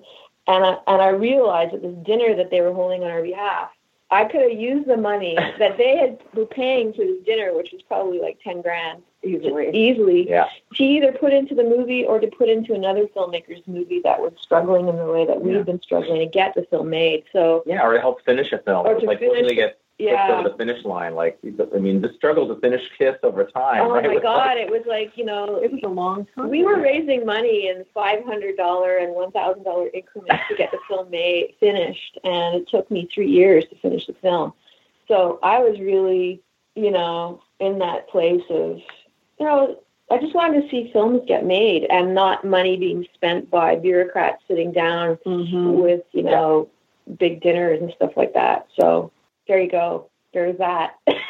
There was that moment. Like the punk rock era, 1997. Yeah, the post-punk thing, yeah. I had one of those experiences with a film that I did, that we went to Cannes and stayed in a one-bedroom apartment with like 12 people. So I know what you mean. Was it kind of like a grandmother apartment with doilies everywhere? Oh yeah. I just remember sleeping under the dining table at one point, and it was like, forget it. Like, I was up for like 3 days straight because it was impossible to get any sleep. People were in and out all hours of the day and night, so forget it. Pretty much, yeah. Yeah, but you wouldn't trade it for anything, right? There's no way you wouldn't go. I mean, there's no way you would, as a filmmaker, be prevented from going. You even have to pay your own way, which, I mean, we all did anyway, so you're not going to miss that, so. Exactly. Yeah. I mean, it was a great experience. But talking about the road to get there, I mean, how long did you have to shoot it? And then you talked about it taking you 3 years to get there. I mean, when you added up all the receipts in the end, what did the thing ended up costing you, if you can say? Okay, well, considering schedules nowadays and the television movies I shoot in 15 days or whatever it is, I feel now like it was a really generous schedule, but we really didn't know what we were doing, and we were moving longer. We were really moving slowly. You know, Greg had crew who didn't know how to open a C-stand up. It was like insane. Yeah, it was a tiny little. So no, it was 24 days, it was 24 days, but initially, and then we shot an extra 5 days where I needed some extra material and. Sprinkled over 2 years. But can I say, those 24 days, some of them were 22 hours long. Oh, yeah. It wasn't like it was like a union show. No. So we were just like a bunch of kids. And I remember we shot one day. I know. With Peter and I, chef. Yes. And it was literally like hour 21. And you'd have to go wake up a grip to get something to happen. Yeah. I remember that. You can't do that anymore. No one lets you do that. No, and I also remember, and this is really funny, because Molly's in town right now working on Lost in Space. So luckily that's why we could, include her in this conversation, but it's kind of funny because the location manager on her show was my location manager on KIST. And he was also my first AD because everyone was doing multiple jobs. And on one of the days when we were shooting the scene in the morgue where, she gets on there, it was basically, I was shooting so long that I had to close the door we locked the door of the set because the AD, my Gazettis, who was freaking out, was banging on the door, and it was Greg and me and Molly, and I think it was Raul who was playing the dead guy. Yeah. And Brian Pearson, who's now a cinematographer himself, he was a camera operator, and we were in the room, and we just kept going. We were just not, we just kept shooting, and the crew was sitting in another room, I don't know, playing board games or whatever, just waiting for us, and we just kept going. Just having a nap. Michael Gazettis was also the only one with a cell phone, and it was as big as it was a big brick, right? It was the one phone. It was 1994, right? It was 1994. It was took two hands and a big man to lift it. That's right. Yeah. So 24 days, and then you were asking what it cost. So we got it in the can for, I think it was $40,000. But I didn't have rushes. There was no video monitor or anything. No. None of that existed, right? So basically, we shot in 16. We just did rushes for the first day, right? And camera test kind of thing. Yeah. I couldn't afford to process the film. The scene of her at the desk with the butterflies behind her. Yeah. Just to make sure it was all coming out. Yeah. It was the mouse licking scene. You're like, why did we have to start with this scene? Okay. But anyway, so no rushes, no monitor. So we didn't know what we were getting. We had 10 focus pullers because we weren't paying people really, and it was just anyway. But the point is that I got the rushes. I went off and did another show as a production designer. I took my salary. I sent the footage to the National Film Board, but they had a program at that time where if you pay for the print, that they would do the lab work for you. So they processed all our rushes, and then we all went back out to UBC and sat in the projection room and literally watched reel after reel after reel of the movie all at once. And it was $40,000 to get in a can, and then dribbling out over a number of years. I think finally, by the time we got it to the Toronto Festival, with the blow up and everything, it was probably 100 or 150, something like that. Canadian. So 2 cents. No. So 75,000. No. And that was 1996. Yeah. So, Molly, what did you think when you first heard about the project and were offered the part? Well, I had found out about it because Greg I had made a short film. I was in a short film that Greg was a cinematographer on, and we'd done it that year. It was earlier that year. Was it in the winter or spring? No, the winter, I think. I don't remember. I remember so little, but I know we did that thing, and so I had met Greg then, and he called me and said, I'm doing this project with this woman, and there's this, it's really weird, and I can't tell you what it's about, but you should read the script because it's a great part for you. So I went. It's like a once-in-a-lifetime thing. Yeah. You're not going to read this again.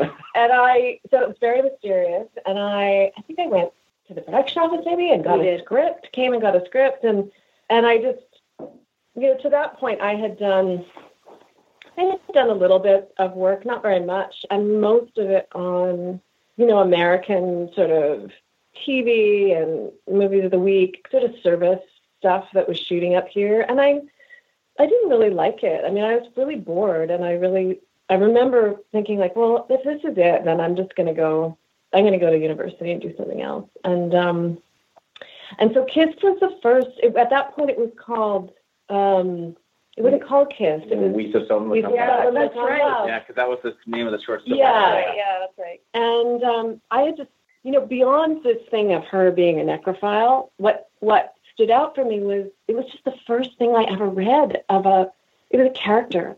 She wasn't somebody's girlfriend. She wasn't somebody's daughter. She was this young woman in her own right, struggling with her own sexual identity, and it was so exciting. I was so excited to read something that felt sort of scary and alien and unknown, and mostly that there was this young woman at the center of it who I could identify with, even though like her circumstances were completely different to mine. So much later, people would say like, wow, it's so brave of you to do that movie. And I remember thinking, what are you talking about? That was such a great part, you know? And then when I auditioned,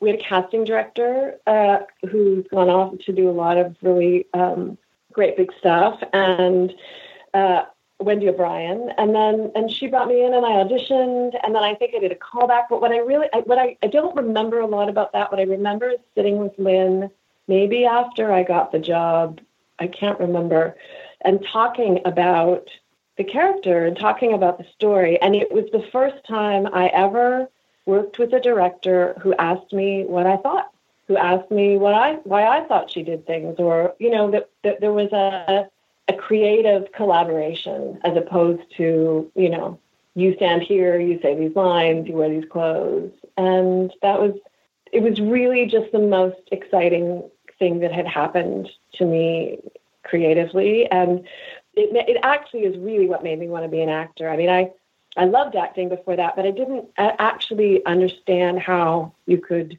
do it for your life. And I sometimes still don't, even though I've been doing it for 25 years now. But suddenly it was like, oh, but you could be an artist. You could do things, you know, there was just, I met all these people who were making films and who cared about the same things that I cared about. Can I add something to that? So my recollection of that was I had asked people to sign confidentiality statements when they were coming onto the show. Yeah, because there was total paranoia about the content, because we thought if people knew about it, we'd be shut down, that we would be kicked out of the building we were in, where we were kind of squatting anyway as a like studio. We didn't want the BC Film Commission to know we were making the movie because we thought that they wouldn't let actors be in our film.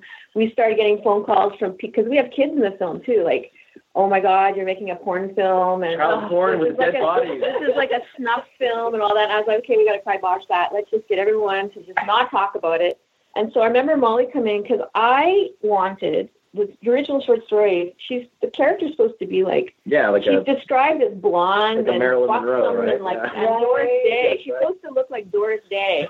Because I remember, when I called Molly, like, hey, you're absolutely nothing like what this is like. But you got to read it. We got to meet Lynne. But here's the reason you called her. I didn't have the lead actor, and we were a few days away from shooting. And it's a weird thing because I was trying to find the young girl to play the younger, you know, Sandra Larson, the character Sandra Larson. And of course, no parents are bringing their kids in, and four parents bring their kids in, and one of them was Natasha Morley, who we ended up casting. At least the second girl was the girl we cast as her friend, and then two other kids who were completely inappropriate. It was like, really, I didn't have a lot of choice there, but they were amazing, right?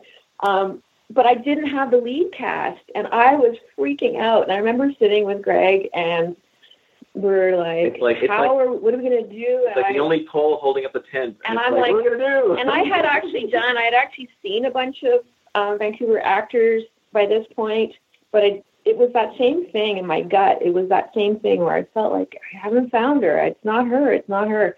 And so it was really funny. Molly, I remember in my recollection, he gave you the script because he just thought it was cool. And I think you said maybe, you know, she might be. But I remember when you came into the office and you said, and we just met. She hadn't even read the script yet. And I just met her, just like, wasn't even thinking of her as an actor or an actor who might be in the film. We just met. And she said to me, oh my God, you're a woman, like a woman director. A woman director. I was like, she was staring at me like, what? How could this be? And I remember we just hit it off, just as people. Like, it was like I could talk to her like my best friend immediately. There was just this, she's so easy to talk to. It was just automatic. I felt like I'd known her a long time. Just, you know, you get that feeling with someone. So anyway, but I'm still not putting it together, okay? Duh. And she says, "Oh, do you think I could?" Greg says, "You're making this really weird film, and it's really all hush hush. Could I read the script?" And I say, "Sure." So I give it to her, and I go, "Okay, well, you got to sign this agreement." And then she goes, and what I recall is she went out, and then we're still freaking out about, we don't have locations, we can't tell anybody what movie we're really making because they won't let us shoot there. And there was a lot of time pressure because the school's equipment was only available up to a certain point in the end of the summer before the semester started again. So we had the time. Yeah, so I had to finish shooting before we could get the camera back. Yeah, we couldn't push the shoot. We couldn't anything because, number one, the university was going to kick me out because I'd been there too long. I only had the gear up to a certain date, blah, blah, blah, all this stuff. Oh, and the rights for Barbara Gowdy, she was really smart. She gave me a really short window. Like, you have to shoot it. You have to start shooting by the end of September or else you don't have the rights anymore. And I was like, oh, my God. So there was no pressure. But Molly, I remember I was having these meetings and et cetera, with my crew, which are now like all my best friends of 20 years. And all of a sudden, she's back. Like, it was literally, I don't know, half an hour later. It felt like half an hour later. She was, "I read it." She had this look on her face. And I'm like, "What?" She goes, "Oh, my God. I read the script. Can I talk to you about it?" And I said, "Sure." And then she looked at me and she's like, "Oh, she's so this and she's so that." And she was so excited. And then she looked at me and she said, "Have you found her yet?" And I said, "No." And then you said, "Can I read for her?" And I remember this feeling inside thinking, "But you're not right."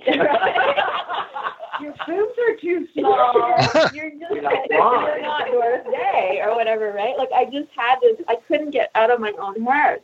And it was so funny because that's how it happened. She asked if she could read for it, and I said, "Sure." And we just went down that road.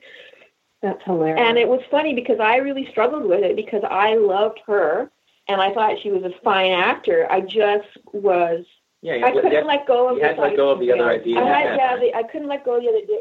So in years subsequent to that, ironically, I've ended up directing at UBC to students. And it's so funny. Some of the things that I tell them are just things from my own experience that, sometimes you just have to step back. Like, you're so inside of it that maybe if you just step back a bit, you'll see the thing right in front of you. You know what I mean? It's classic. It's a classic thing in our lives, right? Where you can't see the forest for the trees. But I remember Greg, and I was still kind of like, just ripping my hair out over this. I didn't know what to do. And I remember you just said to me, "Well, just trust your gut."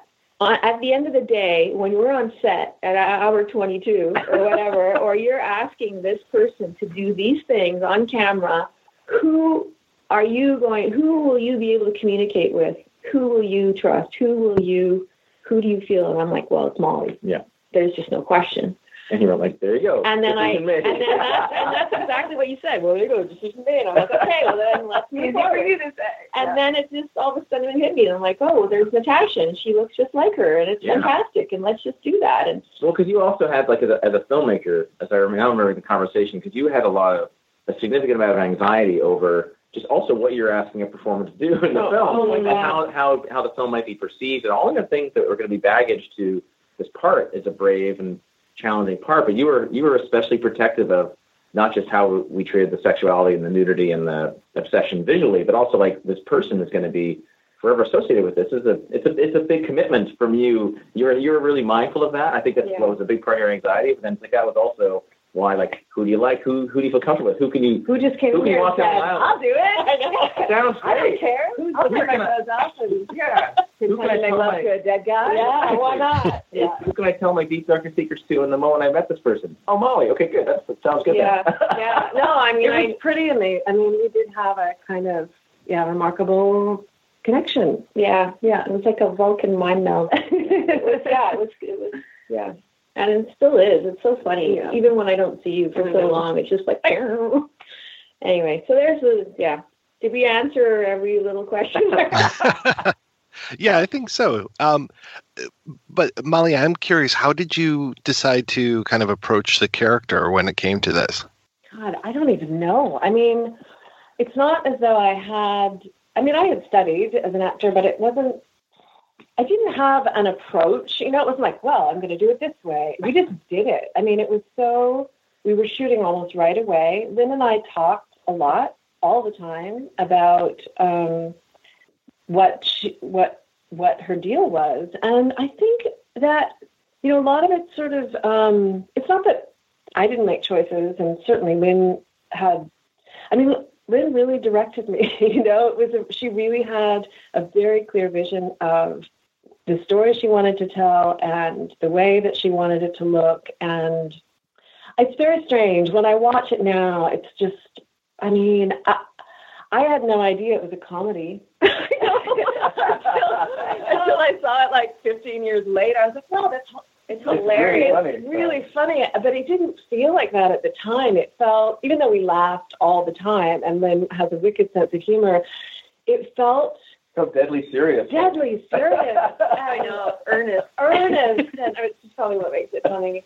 It was just, I mean, there's, you know, I was fully immersed in it. When Lynne cast me in the film, I sort of simultaneously had ended up with nowhere to live because I was like moving out of this house I lived in with a friend. I was supposed to move in with my boyfriend, but then he like disappeared for 3 weeks or something. So I was sort of homeless, and I came to this sounds worse than it is, but I really didn't have anywhere to live.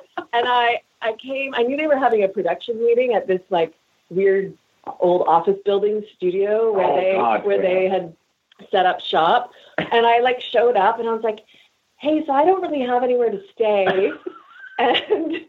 and they built me a bedroom in the office building, just like location manager / AD / cell phone haver and every other thing. Like and the art department just kind of like gave me a nice big shag rug and a cot on the floor and a massive ashtray because I smoked like a fiend, and I lived there. So not only like were we making this movie in this building, I was living there. Lynne had cast an actor from Toronto, Peter Outerbridge, who had come out, and so he was living there too. That's like where we lived. So we would literally wake up in the morning, kind of roll into hair and makeup, which was kind of just all in the same room, and then start shooting. And that's also why we could shoot for 22 hours. Yeah, because we built like half the movies shot in that building. Like a funeral home interior, Matt's apartment. Yeah. The autopsy room. They were all in the same room. They were all in the same room. So basically, in this building, so my producer, one of his frat brothers became a real estate agent, and we couldn't find anywhere to have as an office or a studio. Yeah, for nothing. Because we had no money. And he said, okay, well, I got this building, it's for sale. And the deal is this: if I get a buyer for the building, you guys got to be out in 24 hours. Mm-hmm. And we're like, okay, we'll do it. So we all moved in there, and Molly was living there, and Peter was living there, and Michael, the first AD, ended up building Molly like a shower in a bathroom, like with this like plastic and a hose and stuff. And I'm laughing because, as I was saying, he's on Lost in Space with her now, and I'm like, restrain yourself from building her a shower.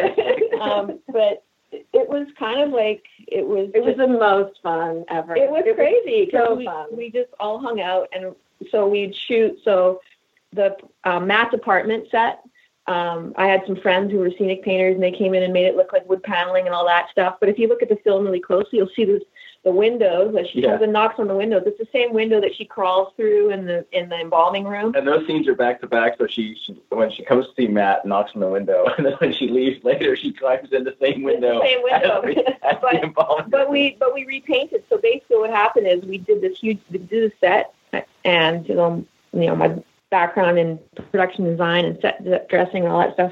I had great friends, so they came in and did all that. And then we'd go out on location for like a week or a couple of days. And then we'd come back, and suddenly it's now the embalming room because we could not shoot in a funeral home. No. And what funeral home is going to let the necrophilia movie in, right? And it just couldn't happen. So we had to build it. And we just kept turning that office building over into these major sets that we just couldn't get anywhere else, which is just crazy. It was kind of nutty, and a lot of fun. But it was a great lesson in like reusing stuff because as you know, in production we do that stuff all the time now. In everything, no matter how big a show is, you repurpose stuff, and even on Game of Thrones, I've turned like corners of other rooms into different rooms, right, for one scene, and to do it back in the first film. And it works. It's amazing. Just to go back quickly to your question about how I approached the part, I was thinking while we were talking about that time that one of the things I think that was really clear to me from the beginning, but it was also, I think that Lynne and I both approached her obsession from the point of view of this desire to achieve transcendence. Like there was almost this religiosity in it. There was it was all about ritual. And so it always felt like it had, to me, it was about a woman who was, just trying to transcend. Like she was trying to move on to this other plane, and that the sexuality part of it was a vehicle for that. It wasn't the thing in and of itself. And I think because of that, we were able to steer away from it. That's just not what the story was. So even though this girl was a necrophile, it seemed like, but it wasn't about a perversion. It didn't seem like perverted to us. I always thought it kind of odd that it is. It's people weird. Thought it was freaky because it. But they don't. They don't want to see it though. They didn't. Right. This is the weird, because I don't know if you guys remember this, but I had this trauma through the whole making a movie and post where I didn't want to tell my parents what the movie was about because their image. My 10-year-old son's downstairs and terrified. Don't introduce him to it. What movie are you guys talking about up there? Oh, it's a cool movie made back in Must be a comedy. Yeah. I didn't want to tell them about it because I thought their image of me as their sweet daughter was going to be shattered. Because even if just the fact that I'd have to say, it's based on a short story. It's not like it's my own life experience here. But I remember my parents finally needing to see the film because it was going to be in the Toronto Film Festival. And I finally said, okay, this is what the movie's about. And I know this is going to be a question that you ask a little later, and I'll tell you the full story there. But it was just weird to me that they went in with all this trepidation. And then when they came out, I remember my parents coming out of the theater, that first screening in Toronto, and the thing I was most worried about was would Barbara Gowdy feel about it, the author of the short story, and my parents. They were the most important people to me. And Barbara came out, and she was all smiles, and my parents came out. My mother was, weeping. And she comes up to me, and she grabs my arm. She goes, "She's so lovely. Oh, I love her. I think she's lovely." And I was thinking, oh, my God, wow, okay, right.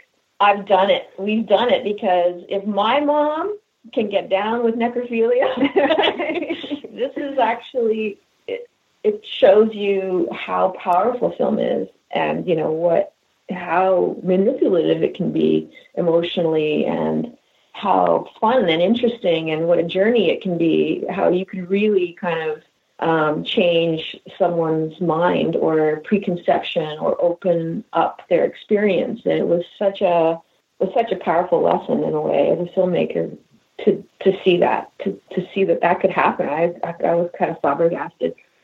Now, did you stick strictly to Barbara Gowdy's story, or did you do any research on the person that the story was based on, Karen Greenlee? Well, I knew about the Karen Greenlee story because I had read it in a book called Apocalypse Culture, a number of years earlier. But it's weird because I read about her before I read the short story and years earlier, and it also gave me that freaky feeling, not in a good way. It freaked me out, but I never thought of it as, this is a really interesting, I would really love to make a movie about this, just having read about the actual woman. It was Barbara taking that information and then turning it into the short story. So I asked Barbara, when I was talking to her about the project, is this based on Karen Greenlee? And she said, absolutely. But it was just she said, I read the article and then I just kind of used it as an inspiration to jump off and create Sandra Larson and create her character. So in terms of the story, the researching of the story, at that time, again, the internet didn't exist, right? So there was no, just Google up necrophilia and suddenly you're talking to all these people who have, their, internet, their red. It didn't exist. So no email. Where was I going to find out information? So where I found information was at the public library. So I was down. Seriously, I went down to the library, and then the only thing I could find were medical texts talking about deviancy or fetishes, and there might be there would be one paragraph about necrophilia or that kind of thing, but there was really no information out there. All I had was that Greenlee article, Barbara's story, and in fact, ultimately, it didn't really matter because, and just sort of harkening back to your question to Molly about creating that character, the goal really, I think, was to make her understandable and that the audience could empathize or relate to this character. So I didn't really want to get into the necrophilia. I know it sounds crazy because that's what she does, but I really wanted to focus on her as a young woman grappling with all the things like identity and self-awareness. And so those are the things I could understand. Those are the things I could relate to. And those are the things that we tried to bring to the fore so that would be the thing that you could relate to with that character. So in all ways, we tried to do that in terms of how the story was structured. So to me, it was kind of like, okay, so she falls in love with dead guys. But if you replace dead guys with, Sean Cassidy or whatever, like from my era, then I could relate to that, right? So this is what, so a good example of that, I remember we were on set one day and we were trying to figure out the scene where she picks up one of the dead guy's arms and is like rubbing it on herself. Mm-hmm. And in the script, there are all these hilarious passages that I had written where I'd say something like, she goes in and makes love to the dead man. But there's no description, right? And Molly would say to me, so Lynne, what are we going to do with this exactly? I mean, we'd have to sort of figure it out. I remember one day we were on set and she's supposed to, per the script, pick up his arm and then rub it on her neck, like she did when she was a kid. Yeah. Mm-hmm. And so Molly's trying to figure it out. She goes, so Lynne, do you want me to do it like this? And I'm like, I'm not sure. So the actor who's playing the dead guy, and I said, pardon me, could we use your arms? And he said, sure. So all around us, they're setting up the set, and there's people working all around us and everything. So Molly's on one side of the gurney, and I'm on the other, and she's got his one arm, and she's kind of rubbing it on her neck. And I've got his other arm, and I'm kind of rubbing it on myself. And I'm like, she's like, would you do it like this? And I'm like, I don't know. I'm kind of thinking I would do it like this, and I'm kind of rubbing it, and we're both rubbing and talking, and we're kind of eyes are rolling back in our head. I don't know. And all of a sudden, I notice it's really quiet. And I look around, and people are like, just deer in headlights. They're watching the two of us and going, what are they doing? What is going on? This is really weird and quite disturbing, So there were those moments of, she's a regular girl, but in the back of my mind, I'm thinking, wow, I have no idea how this is going to go, because at the end of the day, she is a necrophile, and when the film comes out, is it going to be banned? Is it, will it be able to be screened anywhere?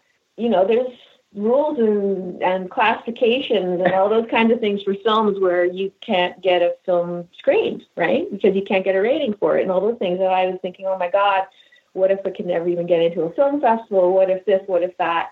But in the moment, I just thought, screw it.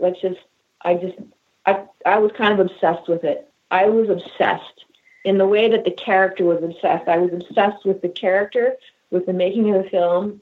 Obsession's a good word for all concerned. Yeah, it was just like, it was like being, radically in love or something. I don't know how to explain it. Anyway, I know I veered off there. I really No, it's great. One of the things that I really liked in your stories was, the room that you kept dressing in different manners and working in the place where it's like, all right, but if we sell it, you got to be out in 24 hours. So I was going to ask Greg, for you, this was one of the first films that you were DP on, and you talked a little bit about that, but I was wondering what your challenges were. Obviously, shooting 16, you didn't have a tap. You couldn't go back and look to make sure you had everything the way you did it. So what do you remember about the challenges of that shoot that, good, bad, maybe it's funny today, but it wasn't funny then? Oh, God. Well, it's always funny in some ways. This was the first feature-length film that I DP'd, and I've been out of school for about 5 years. And as Lynne said, like when she approached me about it, because we'd known each other since Alta University, I was working as a camera operator. I'd done a few small films. I had just, this is 94, so I just got in the union, I think, the year before. So, and I shot a bunch of short film stuff. So I had a reasonable idea of what I would do with a small film. But I was like anxious, like as she was, to like, you know, get a first crack at the can to do something, make something from scratch, like a whole story, because that's what I was really loved about it when I got into it. And the irony was that we had all the usual problems with a small film, right? Not enough money, time, or everything else, but we just spent all our time trying to figure out how to make it as unique as possible and figure out what the approach should be, because everything what Lynne was saying about the sort of emotional approach of the character with obsession and identity and everything else, and sort of try and view all the scenes like through her eyes a bit, and not make it a grotesque, you know, expose of that, but make it, make it more through her vision of these things. And a lot of that was inspired by some of the text and stuff in the story and also the script. But I think, the usual challenges were everything. It was just, we had a rotating crew. I had a couple of diehards that stick with us the whole time, like gaffer John McIntosh and my friend Brian Pearson, we'd alternate between me operating and him focus pulling, or him operating and us getting a focus puller. I would just call in every person I worked with, hey, can you come out on Saturday for like 12 hours? And then they would leave, and then I'd take over, and then Brian would pull. We just keep rotating through to do that. So there's a lot of scheduling for that. But the photography itself, shooting the regular 16 was the only option we had. So just from a photographic standpoint, the thing was, I tried to use really slow films, to help make the blow up look good. So to for a little bit less grain. So we used Fujifilm, which was the cheapest. They got a great deal. So they were very supportive of small filmmakers. Kodak was still the main source of film for most productions in town. And at that time, that summer, was one of the busiest times I'd ever been in Vancouver. It was about 30 productions shooting. So it was actually kind of a terrible time trying to make a movie for nothing, because everybody's working and locations are busy and getting free things is difficult. So we had all those types of problems. I don't know whether that's the main questions, but the usual. It was kind of for me, it was like the whole thing was a seminal experience from everything that Molly and Lynne were just talking about just being obsessed with getting your first chance to make something from scratch, and sort of winging it a bit. Like, I had enough experience to have some idea of how to do certain things and some idea of taste, but it was the whole film was like a constant experiment of how to do it, how to achieve what we wanted, and how to bend what we had to our will, and a great lesson in economy, like how do you tell a story when you don't need a lot of stuff, right? The film is very economical. I just watched it again last night in terms of close-ups and what happens when a story and what is used, how it's communicated, through performance, and there's not a lot of like establishing shots for no reason. There's a rhythm to the cutting and the storytelling, which is very emotional, which makes sense. And those are all, some of those economies come from the fact that you just didn't have the time. So you figure out, well, how do I tell the story with what I have? And that actually ends up being like a great lesson in filmmaking always, is like sometimes less is more. You can to overdo it sometimes so often. I know that this was a low budget film, but I'm curious, was there anything shot, were there scenes that were shot that weren't eventually used in the final product? Oh, I think a few, yeah. Lots. Yeah, lots, actually. But the reason why is not because I didn't want them in the movie. It was because they were out of focus. Yeah. We had a lot of, almost everybody who worked on the show were, students from UBC or volunteers, or a lot of people had never even worked on a movie before. Mm-hmm. It was really ad hoc. And some days we had, 8 or 10 people, and some days we had 30. We just really didn't know who was going to show up. It was really kind of like that. It was a full adventure. And of course, we weren't getting any dailies. So like later, we're like, oh, wow, that's that one shot in that scene. That's kind of a problem. Oh, well. Can't go back to that again. So when we watched the film and I cut together what was in focus, it was most of it was in focus. Most of it was. I know, but I still oh my God, there's all of that stuff we shot that we couldn't use. But ultimately, so when we cut it together, I was like, oh, okay, well, that's fine. I could just put those things together, and we ended up shooting some extra little bits to make some of those transitions work. But there were some scenes. And in fact, it worked out really well that I didn't use those scenes, because they were scenes that had to do with her and her relationship with her parents, right, and things back at the house. And in fact, in retrospect, it's good that I don't have those, because what I didn't want to do with the film was to create this whole, oh, she's like this because her parents were like that, like that she's had some childhood stuff, because everyone wants to figure out, why would someone do this? This is the burning question for people. What can I blame it on? Yeah, why is she so, where's the trauma? Why is she so weird? Where did this thing happen? And by not having it in the film, it forces you to kind of have to just focus on what you have in front of you. And she's it. Like, she's the protagonist. You know, it's the same device. I mean, I love, I don't know if you've heard of the author Patricia Highsmith, who wrote Carol, that was made a few years ago. Right, and all the Ripley. All the Ripley, Strangers on a Train. And one of the things that she's really famous for is making the criminal or the deviant or the psychotic the main character. So when you're reading the book, you're forced to relate to the main character, who is the person who's, you know, the perpetrator, and it gets you inside their head. And it's a really disturbing and interesting place to be, because it makes you realize, wow, I can kind of understand a little bit more about how people could get there. Yeah.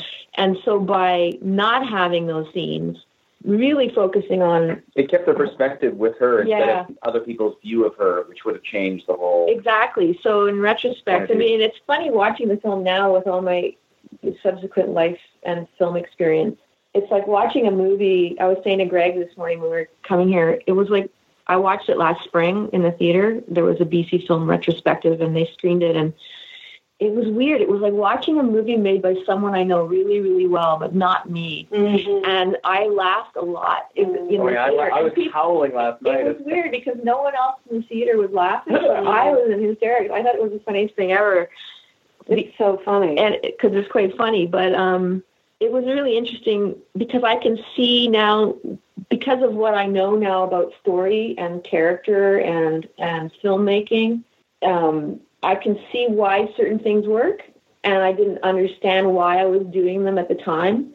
But it comes back to that thing I think I spoke of earlier, which is just your gut, like trusting your gut. And it's the thing that I struggle with even now as a filmmaker, as a TV director, basically, is really trying to shut the voices around you. There's a lot of people on set. There's a lot of people telling you, you got to get this in this much time and this and this and this. And I always know when something's not quite right. I feel it. Mm-hmm. And, you know, when I fight for something, I can't necessarily always articulate why I need to fight for it.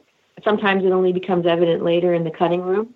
You know, I wish I had the ability to be able to say, always be like, I'm much better at articulating why I don't think it's working.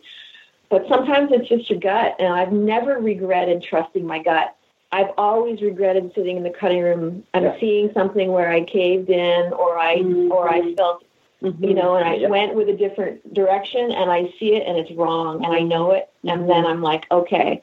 So it kind of makes you, it sort of reinforces that you have instincts as a filmmaker or as an artist or whatever, and that it's okay to trust them. You know, it works. So you have to learn to listen to your own response. Yeah. Right? You have to tune everything else out and do that. Yeah. But that's also, I think just to go back to what you asked me before, because I think the biggest lesson for me, not the biggest lesson, but I feel so lucky that this was the first thing I got to shoot, that the way this whole thing happened was such a kind of seminal experience in filmmaking of all the crazy things that we were just discussing in terms of process. But so much of it was exactly that, was going to this idea of trying to figure out, well, how, listen to your gut, what's right, what's the best way to express the story, especially for something we were all nervous about making in some ways.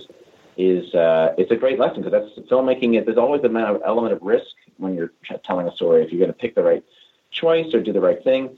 And there was so much experimentation and collaboration and group nervousness in a way of doing this. It was an amazing thing, because it's like I want to work on stories that I feel passionate about telling, or passionate about their ability to enlighten us a bit about how people work, what makes people tick, and which is what obviously Lynne is interested in. And I realized that that's what I like about filmmaking. That's why this was such a important thing for me, just not because it was the first thing, but because it was about that. And that's the thing that I think it was one of your questions, I think, that you were going to ask later, but that I would take away from that is the experience of doing that with everybody else. Okay, what are we trying to communicate? What are we trying to make? And what's this about? What's this scene about? How can I express that? That's a universal question in everything you make. And we got to do it all in the first first go around, even though we were all just kids and then fumbling our way through it. But it was, it's just one of those, it's like a totally magical thing that way. Yeah, you talked a little bit about Toronto and that, and I was wondering, do you remember sort of the first screenings you had and preparing yourself for whatever reaction was going to come, and did you have to do any tweaks afterward where you're like, that really didn't quite work or whatever? Tweaks to the film? Yeah, did you end up going back in and, changing anything after those first screenings, and how was the reaction in those first screenings? The first screenings of the film were kind of overwhelming, I think, for me in retrospect. I love this film fiercely. I still love this film fiercely. It's like, the bastard child of my life kind of. The film, it's almost got its own life, and at that point, I think I was really nervous, and I just wanted to give it its best foot forward.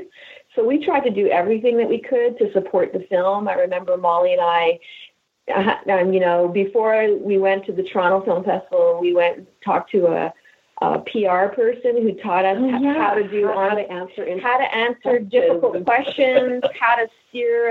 We were worried. We were worried that how to talk about it. We were worried people were just going to focus on the deviant sex, and we really didn't. We really wanted to position the film as a love story, and that's how we always felt that it. We always saw it that way. It felt really vulnerable. It was like our first thing, and I was nude in it, and it was your whole thing out there. And Lynne had spent so long. I mean, we shot the film, but then she cut for 2 years. 2 years. It was 94 when we shot it. In her ex-boyfriend's mother's basement, on Steenbeck. Like, it was a long time. And then, I think we were just trying to figure out how to, how you could put something out there that in a way felt so intimate, because no one had seen it. And we had, we were young, and we had made this thing that felt right. And like I said, I didn't ever think, what a bad idea. Why would we do this? Until we went to show it, and we were like, oh my God, what have we done? Yeah, it was scary. I mean, I remember just being pretty much beside myself. It's so funny. But the screening was really successful. It was, and that was shocking. Toronto Film Festival, I had no money. I had taken, I think I had one line on, a movie of the week of the Titanic, which has haunted me the rest of my life, because people are like, were you in the Titanic? And I got paid, $1,000 or, it was like nothing, but it was enough that I could buy a ticket to come to the festival, and we all stayed with friends, and again, we all piled in, the usual. And then it was out there, and it was, people really embraced it. I was shocked. I kept waiting for the other shoe to drop somehow. It was the first person when we showed it to was a friend of mine who's a producer, Stephen Hedges, and he watched it over at a friend's house, and we made dinner, and we sent him in the other room to look at it on a video, to ask his advice. What should we do with this film? Will it get into festivals? What should we do? Should we show it to distributors? And he came back, and he had his classic big wide grin on his face, and I didn't know if that was like a big wide grin of, oh my God, you just wasted thought, you're so screwed, or this is really great. But he kept saying it was, he just looked like he had been run over by a truck or something. He just had this big smile on his face. And I thought, okay, but he's an old friend. He's not really going to tell me, what it's all about. And I remember screening it. The next screening was for David McIntosh, who was a programmer at Canadian Images, or Perspectives Canada, it was called at the time. And part of the Toronto Film Festival. For the Toronto Film Festival, yeah. And he loved it. He came out of the theater. I remember pacing outside. It was him and a couple of other programmers. No one had seen the movie at this point. And he came out and he just said, he goes, I want to tell you, I'm not supposed to tell anyone anything, but I'm not going to say anything, but look at my face. And he had this huge smile on his face. And I thought, okay, that seems good. But it just exploded. I mean, the film went from a basement of obscurity, to exploding at the Toronto Film Festival. I mean, there was a bidding war on the movie. Samuel Goldwyn ended up buying it. I got an agent at William Morris. I had people trying to sign me. Same for Molly. It was like our lives changed overnight. It went to Sundance. It went to Cannes. It was like, it felt like a dream of. It was strange. I was still always waiting for the other shoe to drop. I kept thinking, this can't be. People are watching this. People will want to. It's going to be in the theaters, you know. And it was in the theaters. It was kind of. I guess I had been bracing myself for the worst for so long, and it took a while for the best to sink in. I don't remember the Toronto Film Festival screening as well as I do the Vancouver Festival screening, because it was after and we came back. Or maybe we just had a screening in Vancouver. I can't remember. But I remember that one because, like, my elementary school principal came, and you know what I mean? Like, all my family was there, and I remember my dad's face, and, like, just everyone who'd worked on the film, and that I have a very strong recollection of just what a big, weird thing it was. Yeah. And by then there had already been a lot of, like, hubbub about the film and whatever. People had heard about it. They were excited to see it. But it's this little movie out of BC, you know. Yeah. BC, you know. Not known for making a lot of films like that, especially that time. Not known for, you know, and I was really, you know, to give some hats off, you know, people like Guy Madden and John Pays and Greg Klimke and all those guys were making indie films, and it was really those guys. I remember Tales from the Gimli Hospital, which was made for $20,000. I remember seeing that in the theater at the Cinematheque and thinking, they can do that. Look how cool that is. So why not? You know, it's not impossible.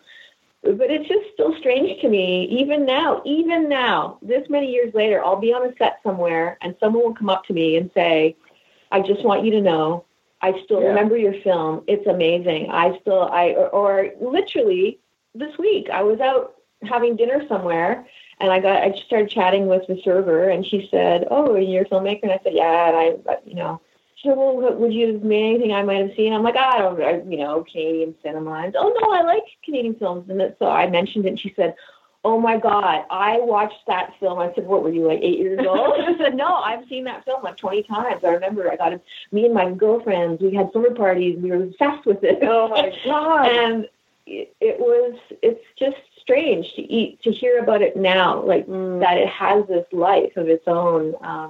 And it's great. It's, you know, I love that. I love that it's got its own thing. It's weird. It's a weird film. Honestly, I saw it. It was weird. Yeah. Well, that was it, right? That was when you gave me the story in Toronto. I said, "Hey, this is what I gotta make." Yeah. And then you read the story. It was like, oh yeah. So I was gonna say when you handed me the story, I remember saying at that coffee place in Toronto on Queen Street, like, this is what's gonna be. And throw out the other idea. This is what's gonna be. And like I flipped through this 9-page story, and I'm like, okay. So well, the one thing is, you know, what every small film needed to have was it needed to be unique and something you can only make a little film, because this film would not get $5 million to be made based on that script. It would only exist in this way, ever. It will only ever be this way, made by these, you know, by us at the time, too dumb and stupid to know what we're getting into, and that's the thing. And I think there's always like a weird authenticity you can sort of sense when you watch a film with the intent of people, like in the intent, like the way you're talking about the character and everything else. You sort of sense that and get imbued with it and the whole thing. And this thing always had like, well, it's going to be this at least, and then who knows how people will react, but it's never going to feel like it's like disingenuous or it's got the wrong, like, you know, it's got an exploitive point of view. It's going to have this real heart to it. Yeah. And that's what those stories, those small films need to have, right? And everyone senses that, and that's why it sticks with people, I think. Because you do love it. You do love Sandra. True. I think Molly's going to have to split soon. Okay. Well, we'll. Sorry, I have a. Well, I think we've been really verbose. Sorry about that. Oh no, this has been fantastic. Rather have too much than not enough. I think both Rob and I have nerdy questions for you, Molly. So I'm going to ask you mine first, and then Rob, because I'm a pig that way. I am a huge Deadwood fan, and I know there was a rumor of a film happening. Is that still a chance, or is Deadwood officially dead? There's always a chance. I mean, I kind of know as much as you do, and I know that there is a desire to make that film, both on the part of David Milch and HBO. And I think that David is writing something, and I guess we'll just have to see. All right. I don't really know, is the truth. But I know they want to. We had James Foley on, I think about a year ago, and he talked about working on House of Cards, and I'm a big House of Cards fan, so I always have to ask when we get people on. Will you be back in the next season? And also just wanted to ask about working with Mahershala Ali, who obviously just won the Oscar. I know. I love that man so much. He's such a good human, and really I really enjoyed working on House of Cards, but Mahershala is my favorite thing about it, because we spent a lot of time together. A lot of my stuff was with him, and I'm so pleased and proud for him. It's sort of, the answer really is no, but that it's House of Cards, they kind of move through characters and then people come back. And so basically Mahershala and I have both gone on to do other things in the last year and a half. And it doesn't mean we're not doing it anymore. It's just that we're doing other things.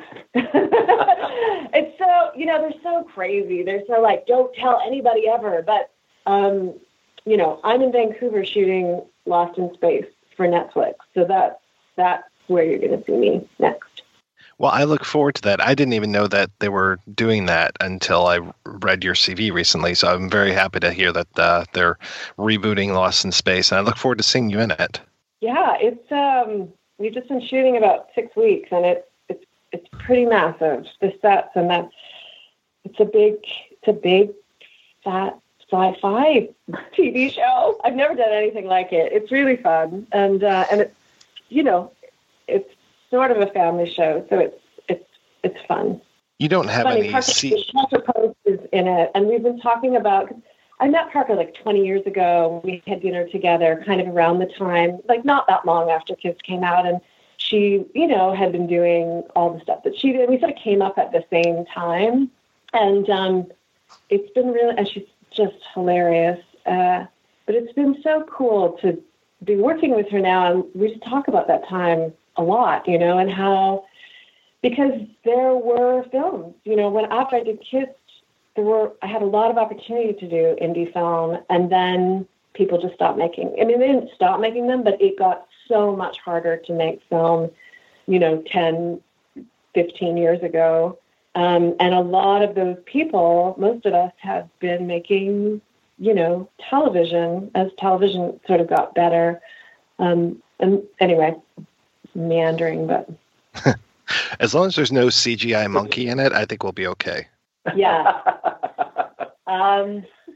I've seen that version. I know the one you're talking about. I actually didn't mind that version that much.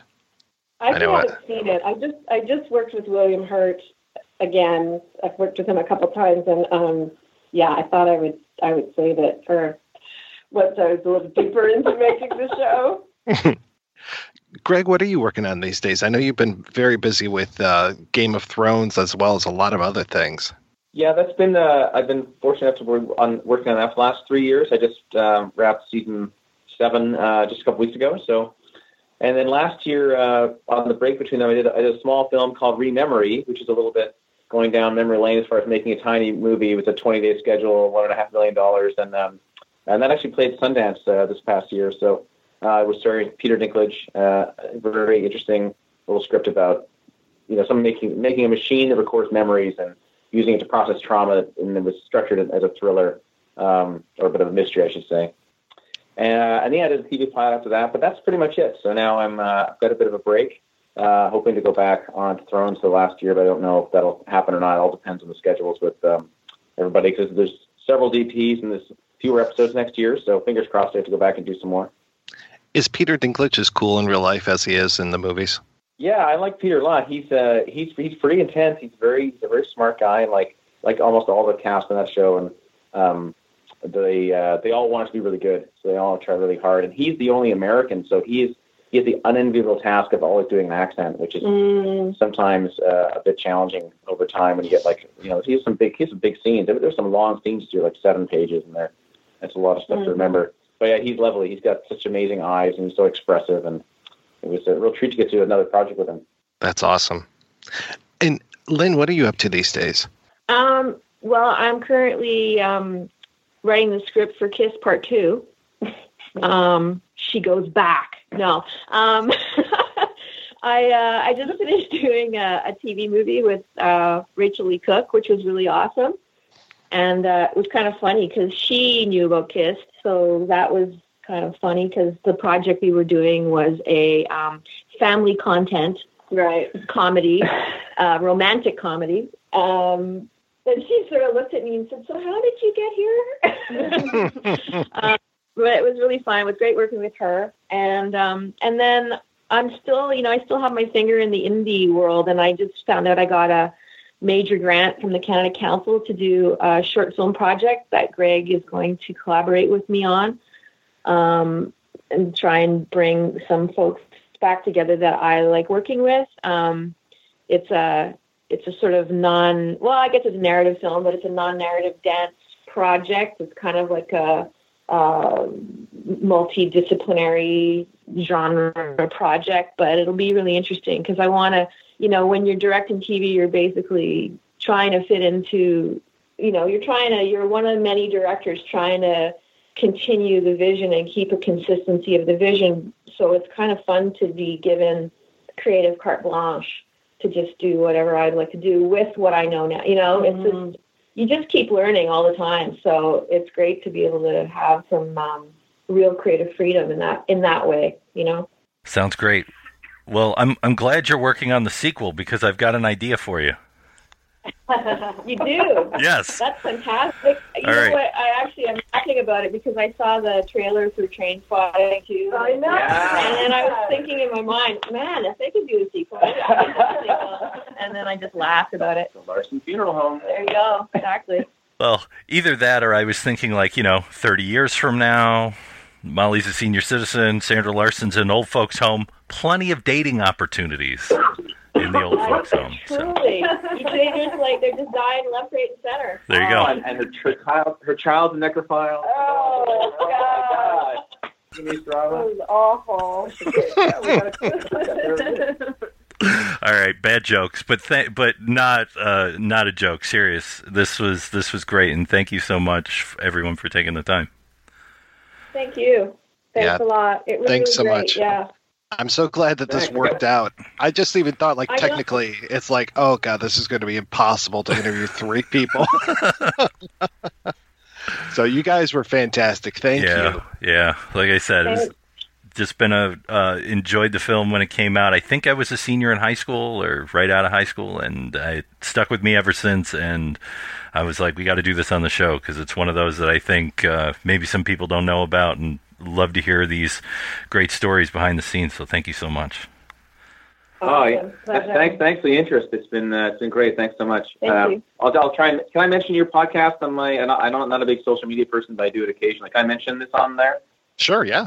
Okay. Cool. Thank you. Yeah. Oh, of course. Awesome. Thank you. Well, thank you guys, Bye. and thanks for taking time out of your Sunday for us. We appreciate it. Same.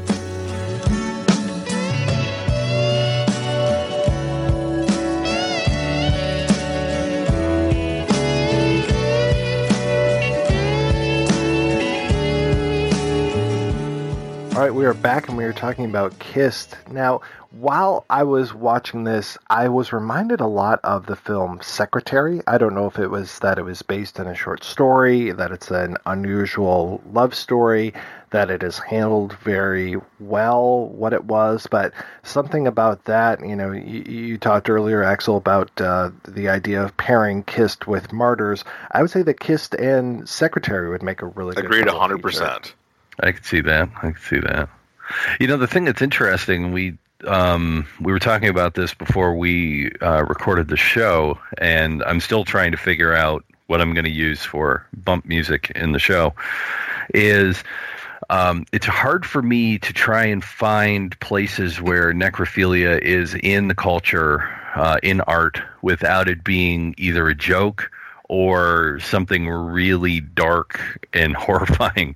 I think Kissed really has a place of its own in using that subject matter in a very respectful and interesting way that is not overly comical or just downright nasty from a horror perspective, you know.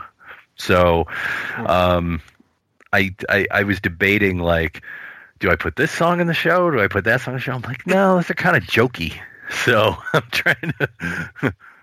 Well, it's funny because Axel messaged me offline and was just like, oh, you should use, this song or this song on here. I was like, well, actually, Rob had brought up those songs before. It's his episode. He's going to edit it. So whatever he ends up choosing is what he'll choose. But it's funny that he was on the exact same page that was the reference up front. If you didn't get what Axel said, is a Alice Cooper tune, which can actually be used in two different ways when we talk about the song Cold Ethel. Ethel being Ethel's dead, lives in the fridge, you know, his girlfriend. One thing, no lie, in the fridge it is an Eskimo pie. She's cool in bed, there she ought to be, 'cause Ethel's dead. Ethel, let me squeeze you in my arms. Ethel, come and freeze me with your charm. But Ethel could also be meaning ethyl alcohol, which we know is Alice Cooper was an alcoholic. So it could also be a reference to alcoholism. And, of course, Ethel's dead and lives in the fridge, meaning, you know, cold liquor. Yeah, and, right behind the mayonnaise, I believe. The song that actually got stuck in my head more than any of the others was not about necrophilia, but it was that horrid This Kiss song. This kiss, unstoppable, this kiss. If you'll remember that one. And it would not stop going through my head since I signed on for this episode. I was just going to ask, are there any other places in writing, film, music, whatever, that you think handles necrophilia in interesting ways? You know, as I was watching this, I was thinking of this movie called, I believe it's Diane East, which, and I'll have to double check that title, but it was a tough to find movie for a while, and it was kind of a movie about a man who was living as a woman, and they find out after she's dead, because the mortician is a necrophiliac, and he goes in and he goes to make love with the corpse and finds that this was a man the whole time. So that was in my mind. The other thing that was in my mind a lot, and it doesn't necessarily have to do with necrophilia, though there are some mentions of it in this, probably more than I remember. If you guys ever get a chance, well, I think all of her stuff is pretty good, but Stiff by Mary Roach, the full title is Stiff, The Curious Lives of Human Cadavers, going through kind of the whole history of what you could find as far as how human cadavers have been used throughout at least the last 200 years. The whole idea of the medical uses for cadavers and what happens. You know, you mentioned what was that book, Axel? The Art of Dying, and this book really reminded me of that as far as what happens at funerals and those kind of things. So to me it was kind of the definitive volume as far as what purpose corpses serve after the living have left us. I guess the two that popped into my head right away take it to an extreme and really blow it up to the point where it's comedic and horrific.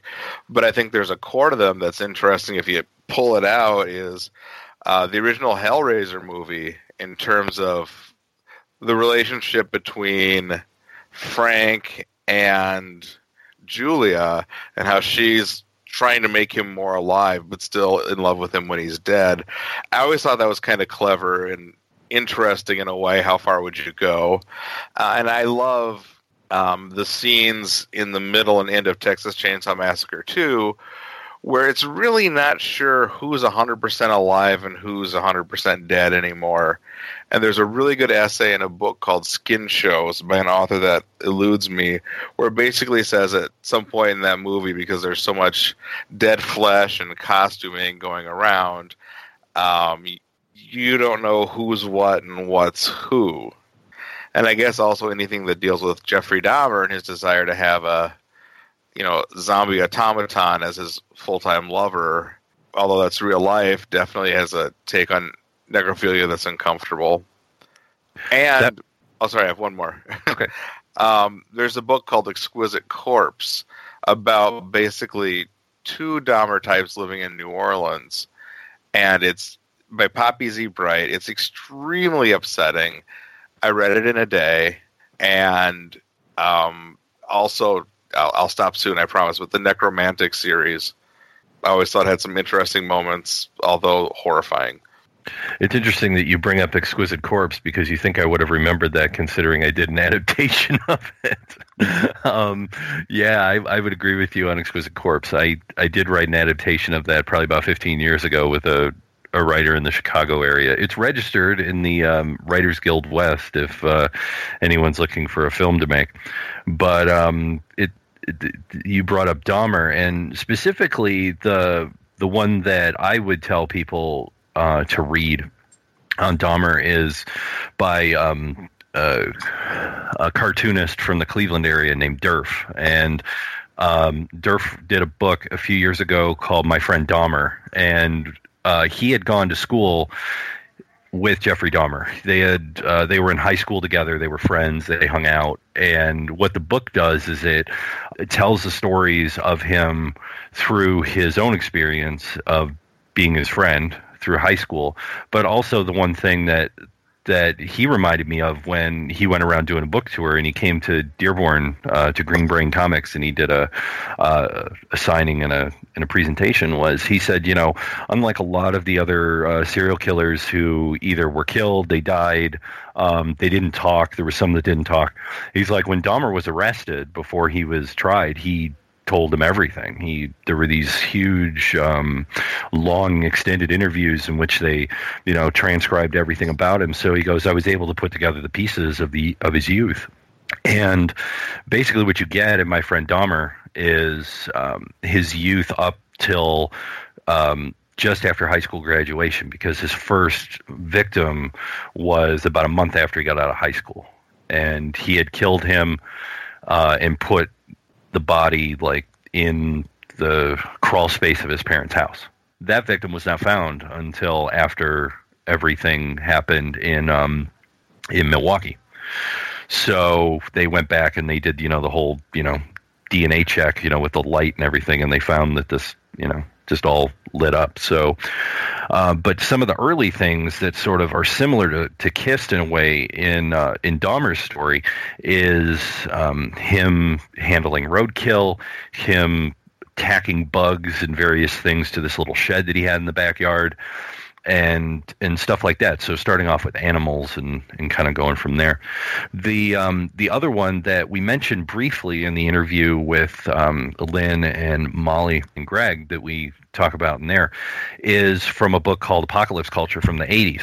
And actually Barbara Gowdy talks about it a little bit. I asked her about Karen Greenlee, and Karen Greenlee was an actual woman who was a mortician's assistant and would drive the bodies to, the cemetery and everything. And she was eventually found out and tried for having sex with the corpses. So, so there's that story that's out there. There's an interview with her from probably 30 years ago. And I guess after she gave that interview and all of that, she changed her name and tried to change her life because it got a lot of attention when that story originally came out. So that would be worth a read if you're interested in sort of the, I guess, the factual basis for the Molly Parker character.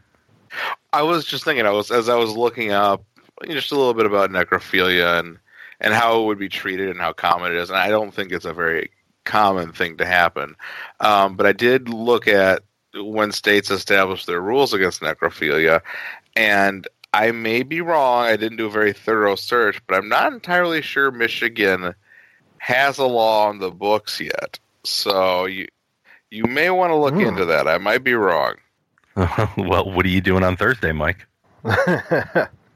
I actually tried to find a necrophiliac to talk to for this episode, and of all of the crazy and not so crazy fetishes that are listed on FetLife, necrophilia is not one of them. And then, of course, now there are fewer and fewer fetishes listed on FetLife because of the whole visa crackdown on websites, on anything that could be considered pornographic. Amazingly, over the last just 3 months, it's almost like there was a new administration in office or something, but over the last 3 months, Visa has cracked down on any website that hosts anything that hosts or discusses or talks about a lot of different fetishes and interests. They are pulling funding from anything that might have things that smack of non-heterosexual vanilla sex. So it was kind of amazing. But yeah, even before that, when we first started to set up this episode, I looked on FET, and that was one of the things that wasn't there. So I was very surprised by that.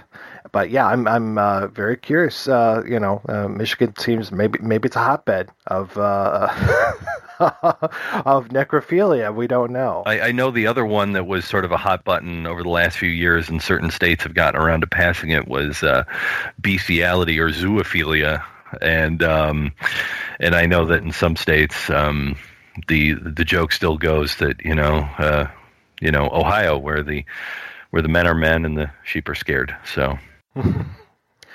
Yeah, we should do zoo one of these days on the show. That's one I definitely want to watch in some sort of a way that my young daughter will never, ever know that it was in our house. Just like scrub it, bring in Harvey Keitel from Pulp Fiction, just be done with it. But a necrophilia story, not personal. I remember reading I think it was in 96 in Iowa, they caught somebody with a corpse, and they went to go prosecute, and they found out that nobody had put the law in because it hadn't come up, so there wasn't anything they could do, and the law came shortly thereafter. Yeah. From the research I did, I think that, and this, I'm not 100% sure on this, but I think that actual, corpse penetration or having sex with a corpse is like maybe an extreme of necrophilia. What you're more likely to see is people obsessed with imagining these encounters or doing a lot of fetishizing of things that involve death. Like, I think of her early stages with the dead birds and things like that probably being a little closer to what people involved with necrophilia now might be doing, and very few would graduate to these upper levels, in part because it'd be difficult to find resources, but I'm not 100% sure on that. We've had a couple of weird cases here in Michigan over the last few years with bodies being taken out of graves. There was one near City Airport in Detroit. I believe they tracked it back to some member of the family that believed that they could resurrect the dead, so they went and dug up the family member and did that. And then there was also a story of a guy who was actually making a lot of money on the sale of parts for medical purposes. And he was getting the parts in sort of unsavory manners, and he was not storing them correctly. So there was a thing with a lot of money and people's relatives disappearing and wondering, what happened when they donated their body to science in some manner, or to this guy. They had some deal with him or something. I can't remember the particulars of both cases, but I know that they were in the free press probably over the last 5 years, and it just was very odd that both of those popped up here. If you do your double feature with Kissed, the short in between would have to be Aftermath by Nacho Cerda, maybe.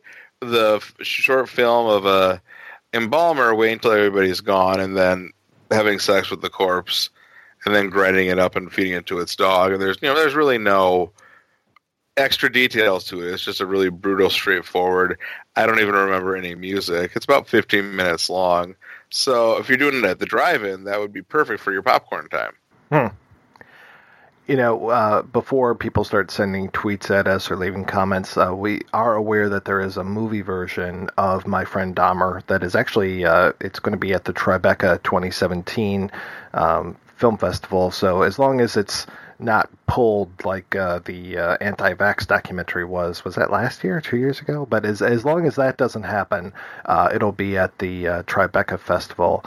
And all this talk about making love with the dead and everything, I mean, we haven't even touched on one of the things that has just been, I know there have always been zombie movies basically since the earliest days of cinema, but just the whole idea of a man falling in love with a zombie or a woman falling in love with a zombie, that has been such a thing. I mean, there's that Warm Bodies.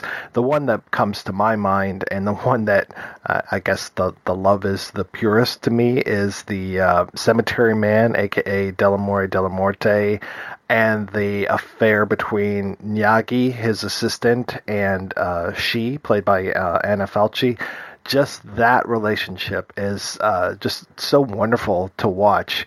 And I mean, I say let's not stray too far down that zombie path, but this whole idea of zombies, and to your earlier point, Rob, as far as the guy who thought he could bring back the corpse, I mean, this whole idea of controlling death and being able to continue a relationship or start a relationship after someone has passed away, that whole idea of the control that I was talking about with the Sandra character from Kissed, and just her control over death, to me that seems like so much of what zombies can represent, either that fear of death, that embodiment of the fear of death, or that fear of death and the control of life that is so crucial. That seems like so much of what these relationships in certain movies are bringing to us. Well, one that I'll bring up because we actually did it on the show, and, as I said, don't get too far afield on the zombies, was Deadheads. So that's zombies still love the living and decide to go reconnect. So that's from the opposite angle, as opposed the dead seek you out, as opposed to you seeking out the dead. So, and highly recommended. If folks haven't seen Deadheads yet, you need to get on that. So we are going to take another break and play a preview for next week's show. La grande illusion, un aspect encore peu connu de la guerre. C'est, d'après des récits authentiques, la vie des prisonniers de guerre en Allemagne. Bonne nouvelle? Oh, quoi de neuf? C'est une lettre de ma tante qui habite Bordeaux. Il paraît qu'il y a là-bas un monde fou. Streng verboten. Il est sévèrement interdit de parler avec les sentinelles. Strengstens verboten, meine Herren.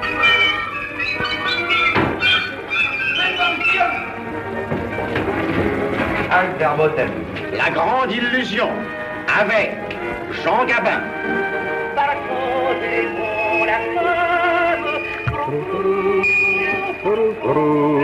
Tita Tarlot. Le café est prêt. Pierre Freinet. D'un côté des enfants qui jouent aux soldats, et de l'autre des soldats qui jouent comme des enfants. Et Eric von Stroheim. Bien.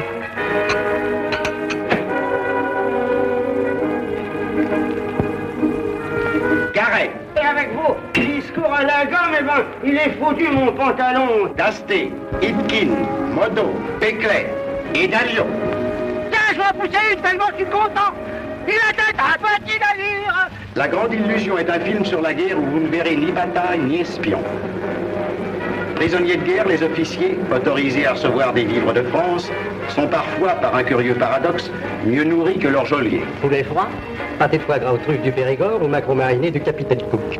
Nous allons pouvoir vous remercier pour toutes vos gentillesses. Qu'est-ce qu'ils vont se taper, les petits pères, alors? Les distractions théâtrales qui leur sont permises laissent libre cours à leur imagination. Il n'y a pas que les robes qui sont courtes. Elles ont les cheveux coupés aussi. Les cheveux coupés? Ouais. Oh, alors on doit se figurer qu'on couche avec un garçon. Moi, c'était avec une brune. À qui se fie? Une amie de ma mère. Une dame tout ce qui est de respectable, qui s'occupait de bonnes œuvres. C'est pas de veine, parce qu'en général, chez les gens bien, c'est plutôt là. Connaissez-vous Marguerite, une femme ni grande ni petite, qui a les yeux trop blancs, un carrossé blanc, une petite bouche d'enfant? Eh bien, cette beauté suprême. De ses rêves, de cette inaction, du désir de rejoindre les camarades du front, naît l'idée d'évasion. l'évasion devient une obsession ou un sport. Une petite troupe pour m'évader. Je me déguise en taupe. Pinambour.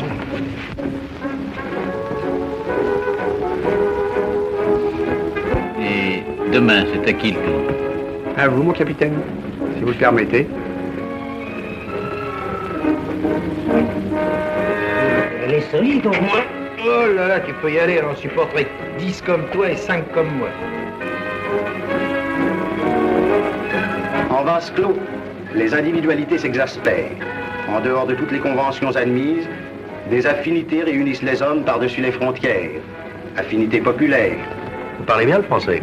Oui, j'ai travaillé chez Gnome à Lyon. Sans blague. Moi aussi. Affinités aristocratiques. J'ai connu un bois-dieu à Berlin. Un grand petit bois-dieu. Ah oui? C'est mon cousin. Il y a 18 mois qu'on est ensemble et on se dit encore vous. Je dis vous à ma mère et vous à ma femme. Bois-dieu! You understand that if you do not obey my order now, I'll have to shoot.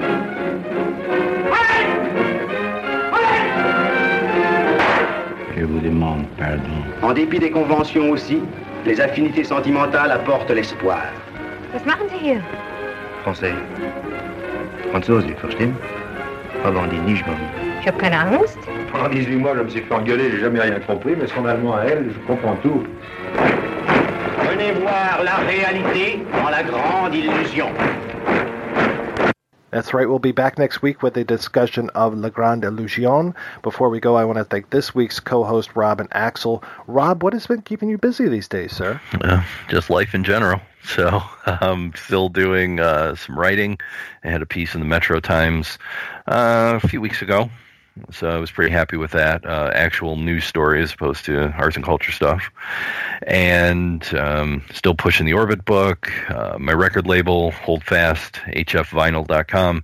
Still got some records up there. Dark subjects, maybe. I don't know. A little jazz, a little rock. Good stuff overall. Give it a look if you're into the vinyl stuff. You might dig it. And beyond that, just staying busy with work, traveling quite a bit, and happy to be on because I don't get to hang out with Mike quite as much as I used to. Very cool. And Axel, when you're not hanging out at funeral homes, what are you up to? Actually, to be honest, I think I would have a really good face to be a funeral home director. I convey a lot of sympathy and empathy, but that's a different story. Right now, I've got a bunch of short stories coming out with Roy C. Booth. There's a Twin Cities horror play festival coming up. And I got lightning bolted by an idea for that I think could actually legitimately frighten some people. So I'm going to write that and enter it, hopefully make it, and then, terrify somebody and cause them lasting trauma, which is, of course, my goal. And primarily what I'm doing is watching a 6-month-old daughter grow and develop and taking dorky pictures of her holding. My favorite is her holding and looking very very carefully at the Hellraiser puzzle box, and that's up by my bed, and her name's Evelyn, and she's just the absolute best. But if you want to keep up on any of my stuff, axelkohagen.com is the best place to do it. Gotta say, guys, it is an absolute pleasure to be here with the OGs, Rob St. Marie and Mike White. I did not get to take a drink because Louis Buñuel was not mentioned. That upsets me somewhat, but I'm still honored. Maybe I can work it in. Which is what she said. Fabulous. The whole idea of having, by traumatizing someone and scarring them for life, I think that's why you have children. Yes. My actual goal is to get her to traumatize her mother, who is the love of my life and wonderful, but I really like torturing her. That's fun. Well, thank you guys for being on the show. Thanks to everybody for listening. Please head on over to the website projection-booth.com where you can find out more about today's episode. You also find links over to iTunes where you can rate and review the show. I ask that every single week. I think we've got 182 ratings. We've actually been on more weeks than we have ratings, so I'm really kind of hoping maybe folks can go over there and do that. I'm not going to do like the whole Bill by force OTC guilt trip kind of thing. I'm not going to sit here for 20 minutes and go on about that and nobody loves me kind of thing. But I'm just saying, it'd be nice. Go on over iTunes. It's free to join. Leave a review. Do it. And you can also go over to Patreon, which is actually even more important. Patreon.com/projection booth, where you can make a donation to the show. Donors get early access to every episode as long as I'm not running late. Every donation and every rating we get helps the projection booth take over the world.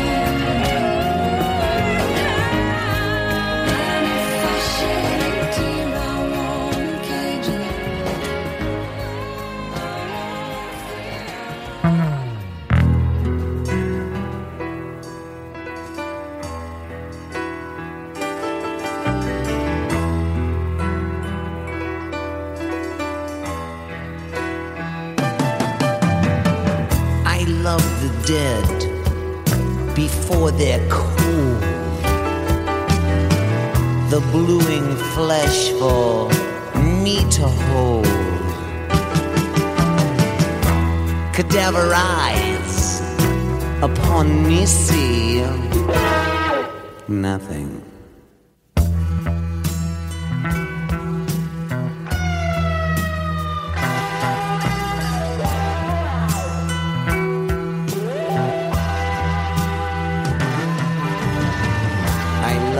Dead before they rise. No farewells, no goodbyes. I never even knew your now rotting face. While friends and lovers mourn your silly grave, I have other uses for you, darling.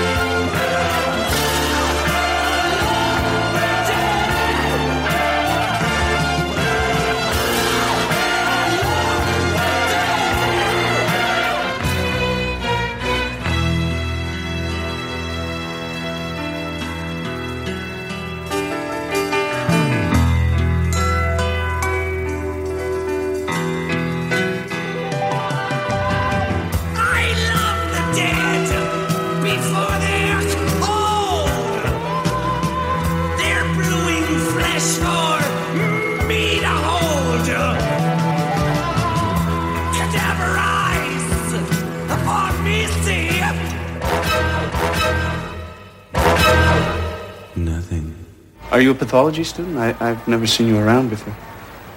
I work in a funeral home. I'm studying embalming. Really? You know, that's really the only way to know a corpse. Don't you think? If you enjoy this show and want more people to know about it, head on over to iTunes, leave a comment, and rate it 5 stars. Make sure you like and share us on Facebook, and don't forget to follow us on Twitter. Just search for Christopher Media. Thank you in advance for supporting Christopher Media by clicking on the PayPal button and by clicking through to all the sponsors who support ChristopherMedia.net. Most importantly, we would like to take the time to extend an extra special thanks to you. Christopher Media could not exist without your support. Thank you for visiting ChristopherMedia.net, and thank you for listening. Christopher Media. Let's make some noise.